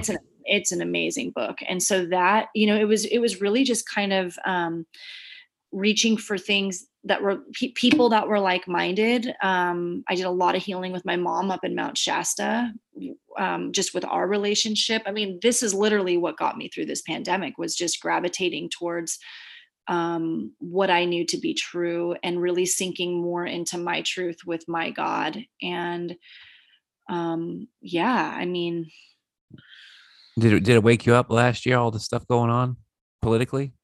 oh yeah, yeah, it did. Did you know about the deep state until last year? My mom's been trying to tell me about the deep state for the last 10 years, and I just kind of brush her off, brush her off. But when I was ready, I was ready. Yeah. And now it's like, now I want to share it with everyone, but I know who I can navigate down that path with, and who I can't. And it's okay. Yeah, yeah, I lost a lot of friends last year. And like I said, when I started talking about adrenochrome and Ellen and Gitmo and Hallie Mandel's talking about shoe stuff, which is 5-HOE, which, long story short, was like an adrenochrome replacement for the people that couldn't get it. Because that was the big thing last year. And I don't know if you follow this narrative with all the celebrities losing their shit. And the big thing was they couldn't get their adrenochrome fix. And a lot of them were looking like vampires. And then Ellen had handcuffs or ankle bracelets on, and so did Oprah. Oprah's Uh-huh. house got raided. Did you see any of that stuff last year? Were You you in? know, to be honest, I got the most of this info from your podcast, really. Yeah. And my mom knew a lot about it too. So like we talk about it, and it's just, this whole illusion is so absurd, isn't it? It's just Well, yeah, so it feels like it's breaking down as we awaken, and it's not able to. And I think what Trump did too over the 4 years, which was interrupt their plan, and now they're working really hard because he did a lot of things basically where he flipped the lever on, like he ended the endless wars, right? They went back to war. They cranked up the war machine as soon as Biden got back in there. So it's just Mhm. crazy to see that people talk shit about Trump, but they bought the media gaslighting hook, line, and sinker for 4 years. Only towards the end did I have a lot of liberal friends come back and say, you know what, I see it now for what it is. And I That's would, me. That's yeah, me. like what's her name? The other, Kara, she's the same way. She woke up to that kind of stuff. I don't know if you listen to her podcast at all, but what podcast do you listen to? What do you like to listen to? Well, I had one thing on the tip of my tongue Oh, go ahead. before we move on, but what do you think about, like, I saw this thing where essentially both Trump and Biden took nearly the exact same amount of money from Pfizer. Well, that's been the troubling thing with Trump is for Because most I'm for people. medical freedom, like that's like Me health too. freedom is my number one thing. And so and then the warp speed and all of this, and I'm just Well, like here's the that's thing, what though. I really mean, bothers me. here's the thing. I think, for one thing, some people do believe, and Trump may be one of them, that vaccines are good for you. Now, you know what the kind of people I'm talking about. They mean well. They trust science. They don't think they're being lied to. Mhm. Now, I'm not saying Trump is that way because, obviously he's probably privy to things that 99% of the population isn't privy to. And also, there's money involved. And also, it's a lot of money and the money that could get you killed if you don't toe the line, I would imagine. And the other theory is if he didn't push the vaccine to do Operation Warp Speed, you'd be still locked down even worse. That this lockdown was supposed to go 5, 10 years, until they actually really came up with a vaccine. That's Mhm. what they wanted to do. They were looking for a way to shut down the world economy because they couldn't get a world war with Hillary. They wanted a war with Hillary. That was the plan with Obama. No, that was the plan, the 16-year plan to destroy America. Look it up. Get Obama in there, get your guns away. They didn't succeed in that. Their goal is to get rid of the Constitution and land troops here and take over, destroy the Constitution, get America involved in a war. America loses the war. Look at the stuff that Biden's doing. It's like everything's collapsing from within because they're doing it on purpose. It's like what's his name said today when he quit on the news. It's like they're burning us. They're burning the house down with us on the inside. Brian Mhm. Williams was said this. I think is who it was. It's crazy what's going on right now, and So part of it is like the people have to see it. Like if Trump would have done something and arrested everybody, the swamp is so deep that these people would have been right back out. The courts are filled with deep state judges, Obama appointees, all this stuff. It's all corrupt. I mean, look at the Supreme Court. Even those guys wouldn't do anything on the election fraud. They wouldn't look at it. They wouldn't touch it. And Trump just got a bunch of them in there. So it's deep. John Roberts was on yeah. Epstein's flight logs. I mean, so was Trump, but Trump wasn't on the Lolita Express. And it's a whole it's a fucking bunch of lies. Look at Rittenhouse. Everybody thought he was out there killing black people. Mhm. They didn't. If you don't see what we see on the internet, on Instagram, if you just follow the narrative, which less and less people are, that's what you get. Yeah. It's That just, I mean, it's so much mind control, it's so much programming and it's so much mind Oh, it's control. so And it's bad. It's so so evil, bad. really. It's Yeah. painful. It's painful to think of children and the amount of propaganda they're exposed to. Because when I was Mhm. a child, they didn't have a phone in my hand when I was 10 years old or 15 years old. Even I didn't have access to the internet as much as I do now. And yeah, the propaganda they figured out over the past 20 years to, make me come back to Twitter and Instagram like a little mouse wanting its pellet, Mhm. get my fix. Yeah, So, totally. Did you watch Fall of the Cabal? oh yeah, that was one of those things in March or April of last year where, I knew all these things, but there were certain things I hadn't been in the truth movement in a while because I just said, I'm going to lay this stuff to the side. It's not very centered and it's very fearful and Mhm. people take it the wrong way. So I'm just going to let it go. But then Trump came into power and then Q and all these things started to happen. I'm like, okay. And then I really got activated like right then around March of 2020. And then people are Yeah. like fall of the cabal and all these things. And I'm like, okay, well, I'm right back in it with Alex Jones and Yeah. David Wilcock, all that stuff. So I just watched Fall of the Cabal with a guy I've been dating out here, which is we're no longer dating, You but just watched it though, like how long ago? we just watched it like 2 weeks ago, Oh, nice. and we broke it up into two because it's 4 hours long. So we Right. watched like 2 hours of it, and then we watched another 2 hours. But um, I think he was a little more tripped out. Most of this I already knew actually, but apparently there's a part two. Hmm. Is there? I mean, Because I want to hear what she has to say. I mean, that was all pre-pandemic. oh, I've only seen the one. I didn't know there was a part two. So I haven't seen the I don't know where part two is, but someone told me recently that there's part two to this. I know it's longer than 4 hours. The one I've seen is like probably 5 or 6 hours. So maybe you just haven't. I'll have to find you a link. I think it was actually a 10-part series. And the So thing this was is, a 10-part series, but it was 4 hours in length. so it was condensed. Okay, so maybe that's what I watched. Okay. There's only one Fall of the Cabal, and I think it's a 10-hour thing. Or 10, it's a 10 segment thing. I don't know how much what the runtime is. I thought the runtime was maybe a little longer, but it could be that. Yeah, no, I think that that's what I just watched. But this was all pre-COVID, so now I want to see like what what are they going to say next? Well, they're going to keep doing what they're doing, which is push the vaccines. Look at Australia. Look at Austria. Oh, Pray to God that it doesn't happen here. Florida. we are still, except for the month and a half they closed down Disney World, uh, Florida, we didn't really. That's the thing. Unless you were completely cucked in your mind by the media, and there was plenty of them here that were. It didn't change for me. I never wore my mask unless I absolutely had to. They wouldn't let me in, and I needed my weed, or that was it. It was only dispensaries for me. I didn't have to go, luckily, to medical. It's usually in Florida, like the medical places are still Nazis about it, and so are the vet clinics. Oddly enough, the pets, they make you sit in your car. But anyway, I have never taken a test. I have I've worn the mask only when it was absolutely necessary, and then a lot of times I just have it on my pulled down on my face. I've never got. I'm not going to get into it with you with the vaccine stuff because we're running out of time here. Um, because we could keep talking, I think, for a while. I like talking to you. Oh, likewise, and yeah, your voice today on your podcast is very pleasant and calming.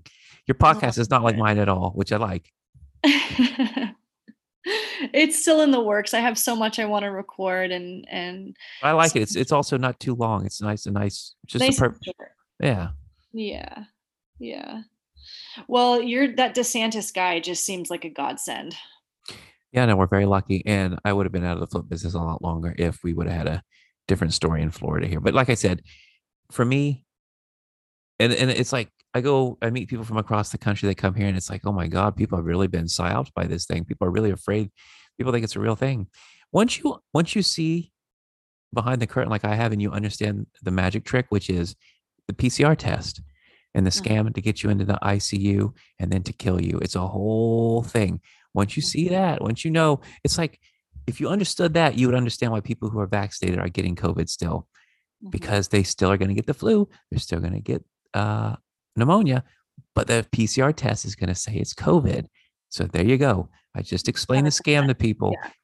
So Yeah. by all means, get your ivermectin and do not let your loved ones get to the point. Don't let them go to the hospital, but Exactly. don't let them get to the point where they put them on a vent. Oh, it's over. It's It's over at over. that point. It's you got about 10-15% chance of walking out of there alive. I And have ivermectin in my cabinet right now, well, actually. that was Just the thing too. Like people are like, man, your dad died, and my mom for a while there too. Initially was like pushing me to get the vaccine, even though she didn't get it herself because oh, really? she had COVID at the same time my dad did, which was just a very severe case of the pneumonia that they didn't treat him correctly for.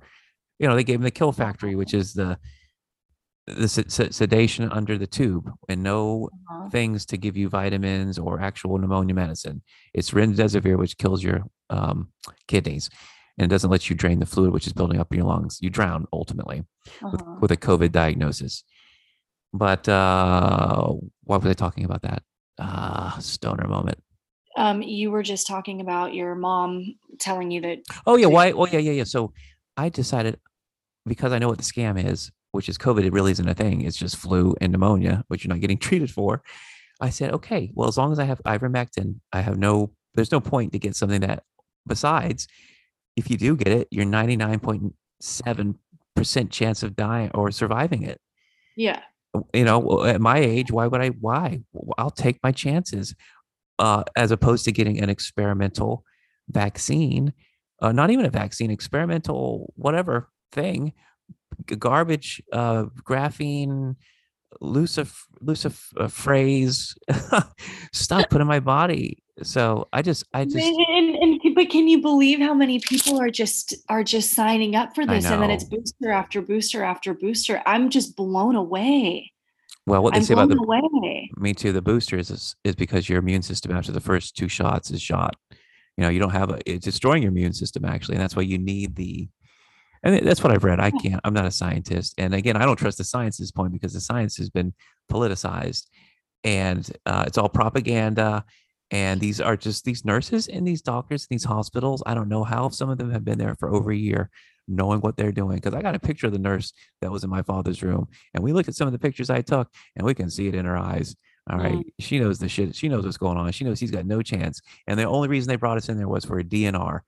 That was the way they were running it in there. It was like, get him in here, gosh. get the money, get $90,000 to kill him with remdesivir, get all this bonus money, and then get him in the ICU so we can see on the news. It's all filled up. It's a bunch of scam. I It's a didn't know that. I didn't know that you went through this. Oh yeah, my dad, they got pneumonia, Mhm. They got diagnosed as COVID because he got to the point where he was getting, like every man thinks they're going to just get over it at home. He got a Mhm. severe case of pneumonia. Mhm. And you go to the hospital, the PCR test is ramped up so much that it's showing everything as COVID. All right. And that's really where the scam is, that people don't understand, because that is science, or you got to trust you're trusting a test that puts out false positives, even Yeah. for something that I don't even think exists. So the point is, Yeah. he died. And I am now, my whole purpose is to make sure that nobody else does. Mhm. That's Yeah, been. I'm so sorry that you had to go through that though. My God. And it really just goes to show too. My mom and I were talking about it this morning. It's like you have to stay out of these hospitals. You have to do whatever you possibly can Well, to that's stay. the worst part, is too, like the distrust of the medical system I have now, which is Oh my they're letting God. people die to this day, and they know that. And the thing is, too, you call them and you're like, I want to push ivermectin, I want to push vitamin C, I want to push just vitamins and minerals, and they're like, nope, nope. They'll say they'll do it, and they don't do it. They're not giving Mhm. people who have pneumonia antibiotics. They're not giving the right medicine. It's a scam. It's So disgusting. It's evil and it's it's very disgusting. evil, and it's the same guy in the '80s that was doing it with the AIDS patients, Yeah, Fauci. So Fauci. He's yeah, that's a the whole nother thing. I just bought the real Anthony Fauci book by Robert Kennedy. Do you know Robert Kennedy Jr. at all? Yeah, he's Oh my God, I love him. yeah. Um, He's one of the few on the left I like. Because he's a true, like, in terms of like a real leftist ideals. He's more of that kind of person, because these people who like Kamala and Biden, these are just oh globalists. well, this no, and this one, I mean, he's dedicated his life to medical freedom, and he literally like Right. I haven't opened the book yet, but he gets into his brother. Oh wait, no, it was his. Uh, JFK was his. Robert Uh, Kennedy Jr. is Robert Kennedy's son. So he was yeah, assassinated in exactly. 68. Right. Yeah. So he gets, I mean, I guess, like, yeah, he's a lifelong Kennedy, but he has been like, his family has just completely shut him out. Like he's not like any of them. Yeah. No, well, he was one of the ones last year who was supposedly given in his videos comms that JFK Jr. was alive. So that's why, Oh, like, was he? yeah, but that's just a whole nother thing That's that a whole other thing. I don't think it's true at this point. But Yeah. I'm still sticking. Paula Cabal brings that up. And I'm just like, that's really an interesting one to get on board with. I just don't know. And I think too, what I'm learning is like, I just don't know. I'm learning more that like, I just don't know. Yeah, that's You true. know, the more that I keep finding out, the more I'm realizing I don't know much of anything other than my relationship with God. That's kind of this that I just always Well, comes back to that. I think here's the thing: when you start to look around and dig into conspiracy stuff, there's pretty much a narrative that exists, and it's really hard to not see the narrative. And it's all over the place, and you can see it. It's Oh, very hard. that's Once you see it, it's very hard to unsee. Like, for mhm. example, the whole thing about pushing global homo and pushing vaccines and pushing, it's about sterilization, it's about population control. So it's like, yeah, we want to push certain agendas in the media, but it's not about we support these people. It's about we support a lifestyle, or something that is going to, like a vaccine, which is going to sterilize you or kill you, so you don't populate, because they want a manageable population. It's too much right now. 7 billion, 8 billion people is too many. They got to kill. And I don't know. I don't know. But the point is, there are no other conspiracy theories really out there. Mhm. There's no other, like, real, like, oh, okay, it could be this too. It could be that. No, it's pretty much these Yeah, people. when you start connecting the dots, it's all in plain sight. And then I'm So just that's the like, thing. Once you figure it out, then you can decode everything. And yeah. so, people that are waking up, they maybe have not learned all the symbolism of the pedophiles or the Illuminati, or, like certain things. You can say, oh, that's a triangle swirl. That's a boy lover. You learn that because you get into the stuff with QAnon and adrenochrome and human trafficking, which is a very real thing. And it's smeared in the media by painting cute people as retards, which is, what they do, and it's fine. That's the CIA invented the term conspiracy theory to make people look stupid and crazy, Yeah, and, for this, sure. so it's okay. And you don't have We're all a being vindicated now. We're all being vindicated. well, and it's so interesting to me because Sadly. the people that I know that follow Q and are like pretty diehard are the most loving peacekeepers, peacemakers that I know. And it's so not what they're telling us. It's not a terrorist organization. It's Well, yeah. I mean, if it was so big of a deal, why keep talking about it? If it, if yeah. it was just a little, but it is. It's a real thing, and maybe Q didn't play out like people wanted it to, and because I still think it's ongoing, but it did awaken in people's minds all these things with human trafficking and what the elite do, what their motives are. People are waking. People have woken up to that. So, I live in an optimistic world, and I'm going to kind of start to wrap it up. My worldview is optimistic. I'm a half glass full kind of person, although I do love to just have fun in the dark. Mhm. Because I can play with those ideas and not be stuck in the fear space, or like I can throw around conspiracy theories and have fun with it because I don't, as much as it is scary stuff to think about, I don't let it dominate me at night. I don't know about you, but I still believe that God's obviously in control, and some of these things may not even exist, right? It could just all be a big lie to hide something even bigger. Who knows? But I'm optimistic. How about you? I'm so optimistic. I think that there is often a romance kind of in the melancholy and in the darkness a little bit though sometimes, don't you? Like there's Yeah. like it's like, yeah, it's so interesting.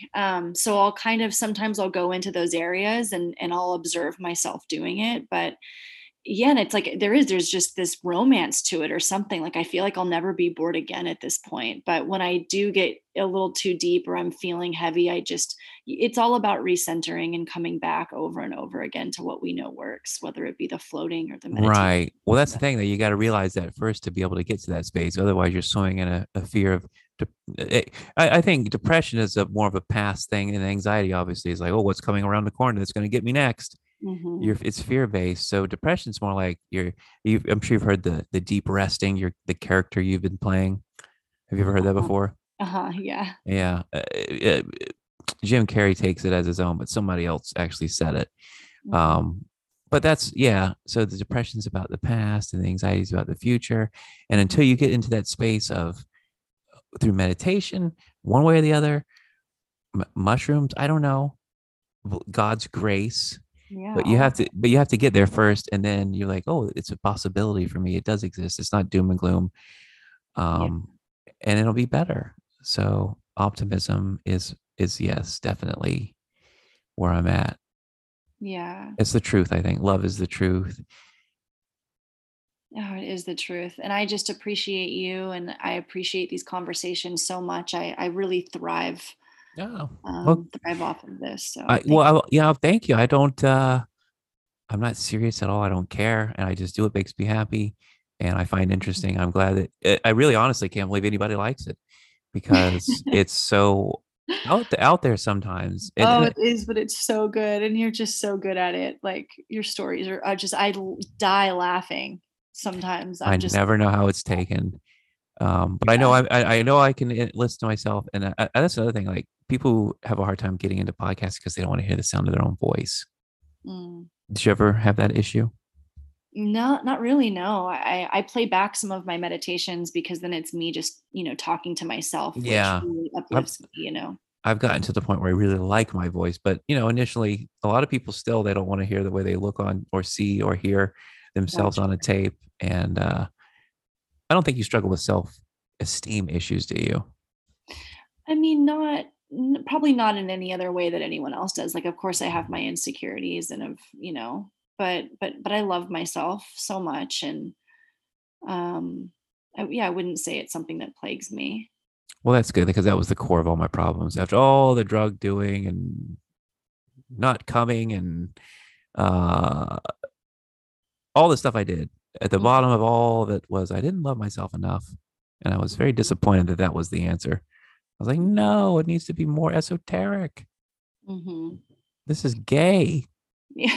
I gotta love myself more. No, I don't want to do that. Stupid. Oh, I know, but when we do, it's just like it's stepping into what we already know. Yeah. It's just a remembering and this constant remembering, I think, and Yeah. Well, I don't. you definitely are enlightened. Probably more so than myself. And I know it's a You relative term, but told me that before, like 6 months ago when we first started talking, but I'm learning so much from you too. It's really just going back and forth. yeah. Well, I look at your life and I'm like, yeah, I can sell this stuff on the microphone and make funny, cool things online, but it's like, who's actually living the baller life? It's like you, like I said, you look like you live in a magazine ad. Yeah, but Instagram is such a cocktail party. It really is, you know? I I know, mean, but I see your life though. I'm like, on Facebook too. I'm like, oh yeah. Like, you know what I mean? Like, you're not living so stressed out life, or you're not putting fear out into the universe, or you know what I yeah, mean? I would say that. But you know, but I have my own inner demons and thoughts that I would Right. never want anyone Well, knowing, you that's know? another thing I've learned over the past year is, yeah, I can see people that look like they are just the greatest thing in the world on the outside, beautiful. Looks like they got it together, got a bunch of money. Oh my good God, is it a dumpster fire on the inside? Mm, So people can hide that really well. hmm. So that's another thing Yeah. I think about all the time. It's like, wait a minute. I might not have all these other things going for me in the material world, which really are kind of pointless a lot of times and meaningless and temporary. But man, I got the thing that really matters. And I always pray to God, like, please don't let me have a head injury that takes me out of this space of remembering, right? Even when I'm not breathing or doing psychedelics, please let me remember, because God forbid you forget all the stuff you've learned and you're like just, unconscious idiot again. Mm. Because I think that happens with people. Like I think it can be taken away in a lifetime. I don't, I haven't experienced that, but I do sometimes fall back into my ego, and Of course. pretty hard. Multiple times a day, I'll catch myself, Yeah, you know? But I don't think it's ever about getting to some place. I think that it is this constant rerouting through life, and then things happen and then we reroute and it gets yeah. a That's the little thing. bit As soon as you get easier. comfortable, the bottom falls out again.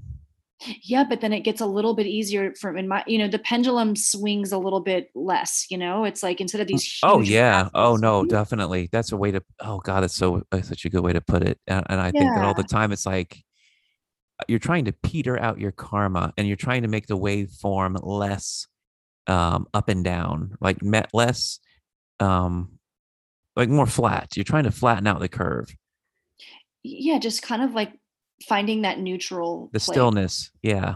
Yeah. You know And what I not mean? Like to it, crash. there's not, if we're literally thinking about stillness, you're not going to have waves. And so a wave form, I think about like a wave form of like ups and downs, because I always tell people, I'm like, look, man, it just seems to be the case. If you're going to have an energetic high, that's great. But it seems like there's always the inverse. But the good thing is, if you're having a very bad low, if my theory is true, inversely, a very high high is coming. But the problem is you keep ping ponging back and forth between Mhm. extreme situations. And I think that's what's happening with someone like a rock star, right? You go out there and you get the high of the ego trip of being adulated and loved and people singing your songs, and it's crowds and crowds of people. And then you leave the stage and if you don't have that energy anymore. And that's where the drugs come in, the escapism. Yeah. You're trying to replicate that energy that is impossible to replicate. So that's, I think, what happens with that energetically. But yeah, it's well, go ahead. No, I was just saying, yeah, and also just what it's doing to the nervous system too. It's just like I think that we're beings that really are most functional kind of in this like kind of neutral place. Yeah, well, no, we really do But push our nervous system all day long. but do you ever notice this? I know we have to wrap up here, but like do you ever notice how like for me, I'll be in this neutral place and then it's almost like I'm looking for something to kind of like Oh fuck it yeah. up or Oh something. yes, I'm like I need I some. crave it.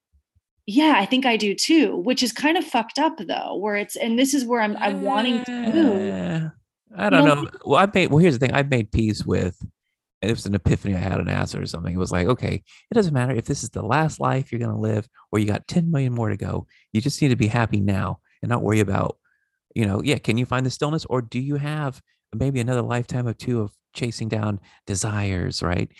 Okay. Karmic contracts. I think about it like this. An enlightened person is like a fan that's been clicked off. Like if you like fully enlightened and ready to go in this lifetime, you may have a little bit of karma that is just what you got left in this life. And so the fan's still spinning, but it hasn't stopped. Whereas people that are unconscious and haven't woken up, the fan is just spinning, spinning, spinning, spinning, spinning, and it's not going to stop. But Mm-hmm. the minute you awaken very deeply, you are able to let go by default, by virtue of just having the higher perspective of a lot of things that you just couldn't see because you were just so far deep in it. But that awareness gives you the space to be like, oh shit, I shouldn't be doing half of these things. And that just instantaneously drops. And then a lot of things that aren't dropping are usually habits that have been wound up to that point, and maybe lifetime thing or multi lifetime things, if you believe that, things you've accumulated over multiple lifetimes that for one way or another, they need to have awareness brought to them, or you need to just satiate the desire. Maybe you have an addiction to food or sex or drugs or gambling. Maybe you need a few lifetimes of satiating that. You don't want to do it anymore. I don't know, but I see it as like you have to peter out slowly over time your karma. And it just hits a point where it really goes fast when you awaken. And it may be a lifetime or two, but at that point, it doesn't matter because hopefully, if karma is a real thing and I've awakened in this life, but I die, or I haven't quite been able to like leave this cycle, that the next life will be, relatively easy because, I've reached a point of like, okay, well, this is the next life. You can leave now. You Yeah, know, well, I think about Ram Dass all the time. I'm like, what were his prior lives? Because he was in this form. Just, I right. mean, that's what I want. Like, I want to come back if I do come back, and I want ease. I feel like it's been hard for me. Yeah, I've had a difficult physical experience too. We all have our challenges. Sometimes it's mental, sometimes it's physical, sometimes it's spiritual. Mine's been definitely a physical. That's been my test, right? My biggest challenge has been the physicality of existence. Hmm. Mentally and spiritually, my life has been easy relative to the people around me. I've been spiritually gifted. I realize now, for whatever reason, right? Good luck, karma, fate. But here I am. But I have the challenge of the physical body, which is why the float tank has been such a boon to my spiritual growth. Hmm. Meditation just wasn't a possibility. The And pain, weren't you in a lot of physical pain for like a back yeah, thing? neck and Neck and back. back, yeah. Yeah, lots of car accidents. Are you still in that Not, pain? not, no, and quitting the float center slash being fired, because that was a long time coming too. It wasn't like it was just happening out of nowhere. It was a probably 6 month buildup of. Hmm. I was telling people weeks before, I'm like, hey, I love you. I'm glad you've been coming here. I may not see you again after today, or I never knew when I was going to walk out, or it was just going to be termination. Uh-huh. What was the question? Oh, but you knew it was coming. Oh yeah, Um, yeah, yeah. I saw the writing was on the wall. the question was just, are you still in pain? That physical Oh pain, well, that oh neck. yeah. So after I quit that, because I was working 15 hours a day with people, not only with what we're doing now, which is talking and having a moment, but and sometimes very deep moments for them. And so that can be challenging. But then you're also cleaning the room and then flipping it for the next two people and taking their money and selling memberships Mhm. and doing that all day long. And then also having to sit back and create content for 10 pages. But at that point, I was really narrowing it down to like two or three. Um, but that's what I like to do. So it was not that big of a deal. But when I did quit running the float center, my back pain almost went away completely in my neck. It was just the strain of that um, was unbearable. And there would be days where I would get in the float tank in the middle of a shift or I'd have a few hours between floaters. I'm like, you know what? It also recharges people who smoke a lot of weed. You get in the tank and it's like your adrenal glands get recharged because it's like when you're smoking weed, you keep hitting every time you take a hit, you're like hitting that button and you're letting a little bit of that juice out. And you smoke all day long. A lot of smokers experience the fatigue in the middle of the day. I don't know if you ever smoked that much, but it happens. You get fatigued and you can get in the flow tank and it will completely restore. It feels like it at least. I don't know what really happens, but like you could start smoking again if you wanted to. I mean, you're not going to get super high because you do have tolerance. It's not going to give your tolerance a reboot, but it will give your adrenal system a very Yeah, strong reboot. so interesting. Well, I'm definitely inspired to get this float thing going. Thank you. Fantastic. Me too. And I lost Can't my. wait to tell you about it. I'll message you or text you if I have any questions. Sounds good. Anything you want to promote? You want to say before you leave and that we end here? I mean, honestly, Not really. I'm just grateful for, I think, has it already been 2 hours? It's been, we started at, it's right at 2 hours, I think. I'm getting close to it. I Actually, I can just, tell you here on the Zoom. Hold on. It has been, well, it's been like 2 hours already. it's right at, I can't see the time, but I know we started right around 9:30. Okay, perfect. Yeah, no, I think I just want to wrap up by just saying thank you. Well, thank you And too. I'm so grateful to know you And it's, from this. oh, and I'd like to encourage, it's, you never know what happens when you just reach out and ask somebody, right? And that's what I want to also kind of end with, which is you just reached out, you took a chance, you shot your shot. I couldn't ever even saw your message, but I truly I truly know that people that are supposed to meet and talk energetically, they just somehow or another connect. So I encourage people, don't be afraid. Like reading Steve Jobs' biography, like one of the big takeaways was just ask. Don't be afraid to ask in life, because Mhm. I will, like, literally, as long as you are just like, you got to be something. I got to be able to talk about something with you, but I'll pretty much say yes to any podcast, whether it's on my show or definitely somebody else's. I try Mhm. to, so don't be afraid to ask. And you are a byproduct of that. You weren't afraid to ask. So thank Well, and you I for, felt like you're this man across the country. I don't really have anything to lose, I but know, but it's kind of my nature anyway. I know, but still, I mean, but the point is this: I always tell people I'm not afraid of being rejected, because logically, you're going to end up in the same place you started. Yes, you're going to have to go through potentially Yeah, feeling rejected, but I don't give a shit about that. There's no fear or shame. So it's like, wait a minute, if I if I don't say anything, then there's no possibility that anything happens ever. But if right. I do say something, there's a possibility that something could happen. I could be this person's friend or girlfriend, or we could be a business partner or whatever. And so it goes. And so, yes, I applaud you for your courage. And yeah, you actually are the inspiration for that one episode I did for the people that are true followers of this podcast. The, well, not camel pose Camel pose, yeah. episode. So, Such a good one. well, it's, Oh, thank you so much. yeah, you're very welcome. The podcast is Return to Source. It's on iTunes and probably Spotify too, right? Not yet, but I'm going to get it on Spotify and I'm going to record a lot more meditations in the next year. So, All right. Well, we will be returning to you hopefully very soon with a float tank update. yeah. We look forward to that. I guess the official sponsor of this episode will be, what is it? Reboot in San Francisco. Yeah, for So sure. Jackie Paisal, Return to Source podcast. Thank you so much for being here. You're definitely enlightened. Uh, Thank you. Thank you you're so much. I you're love wel- this. you're welcome.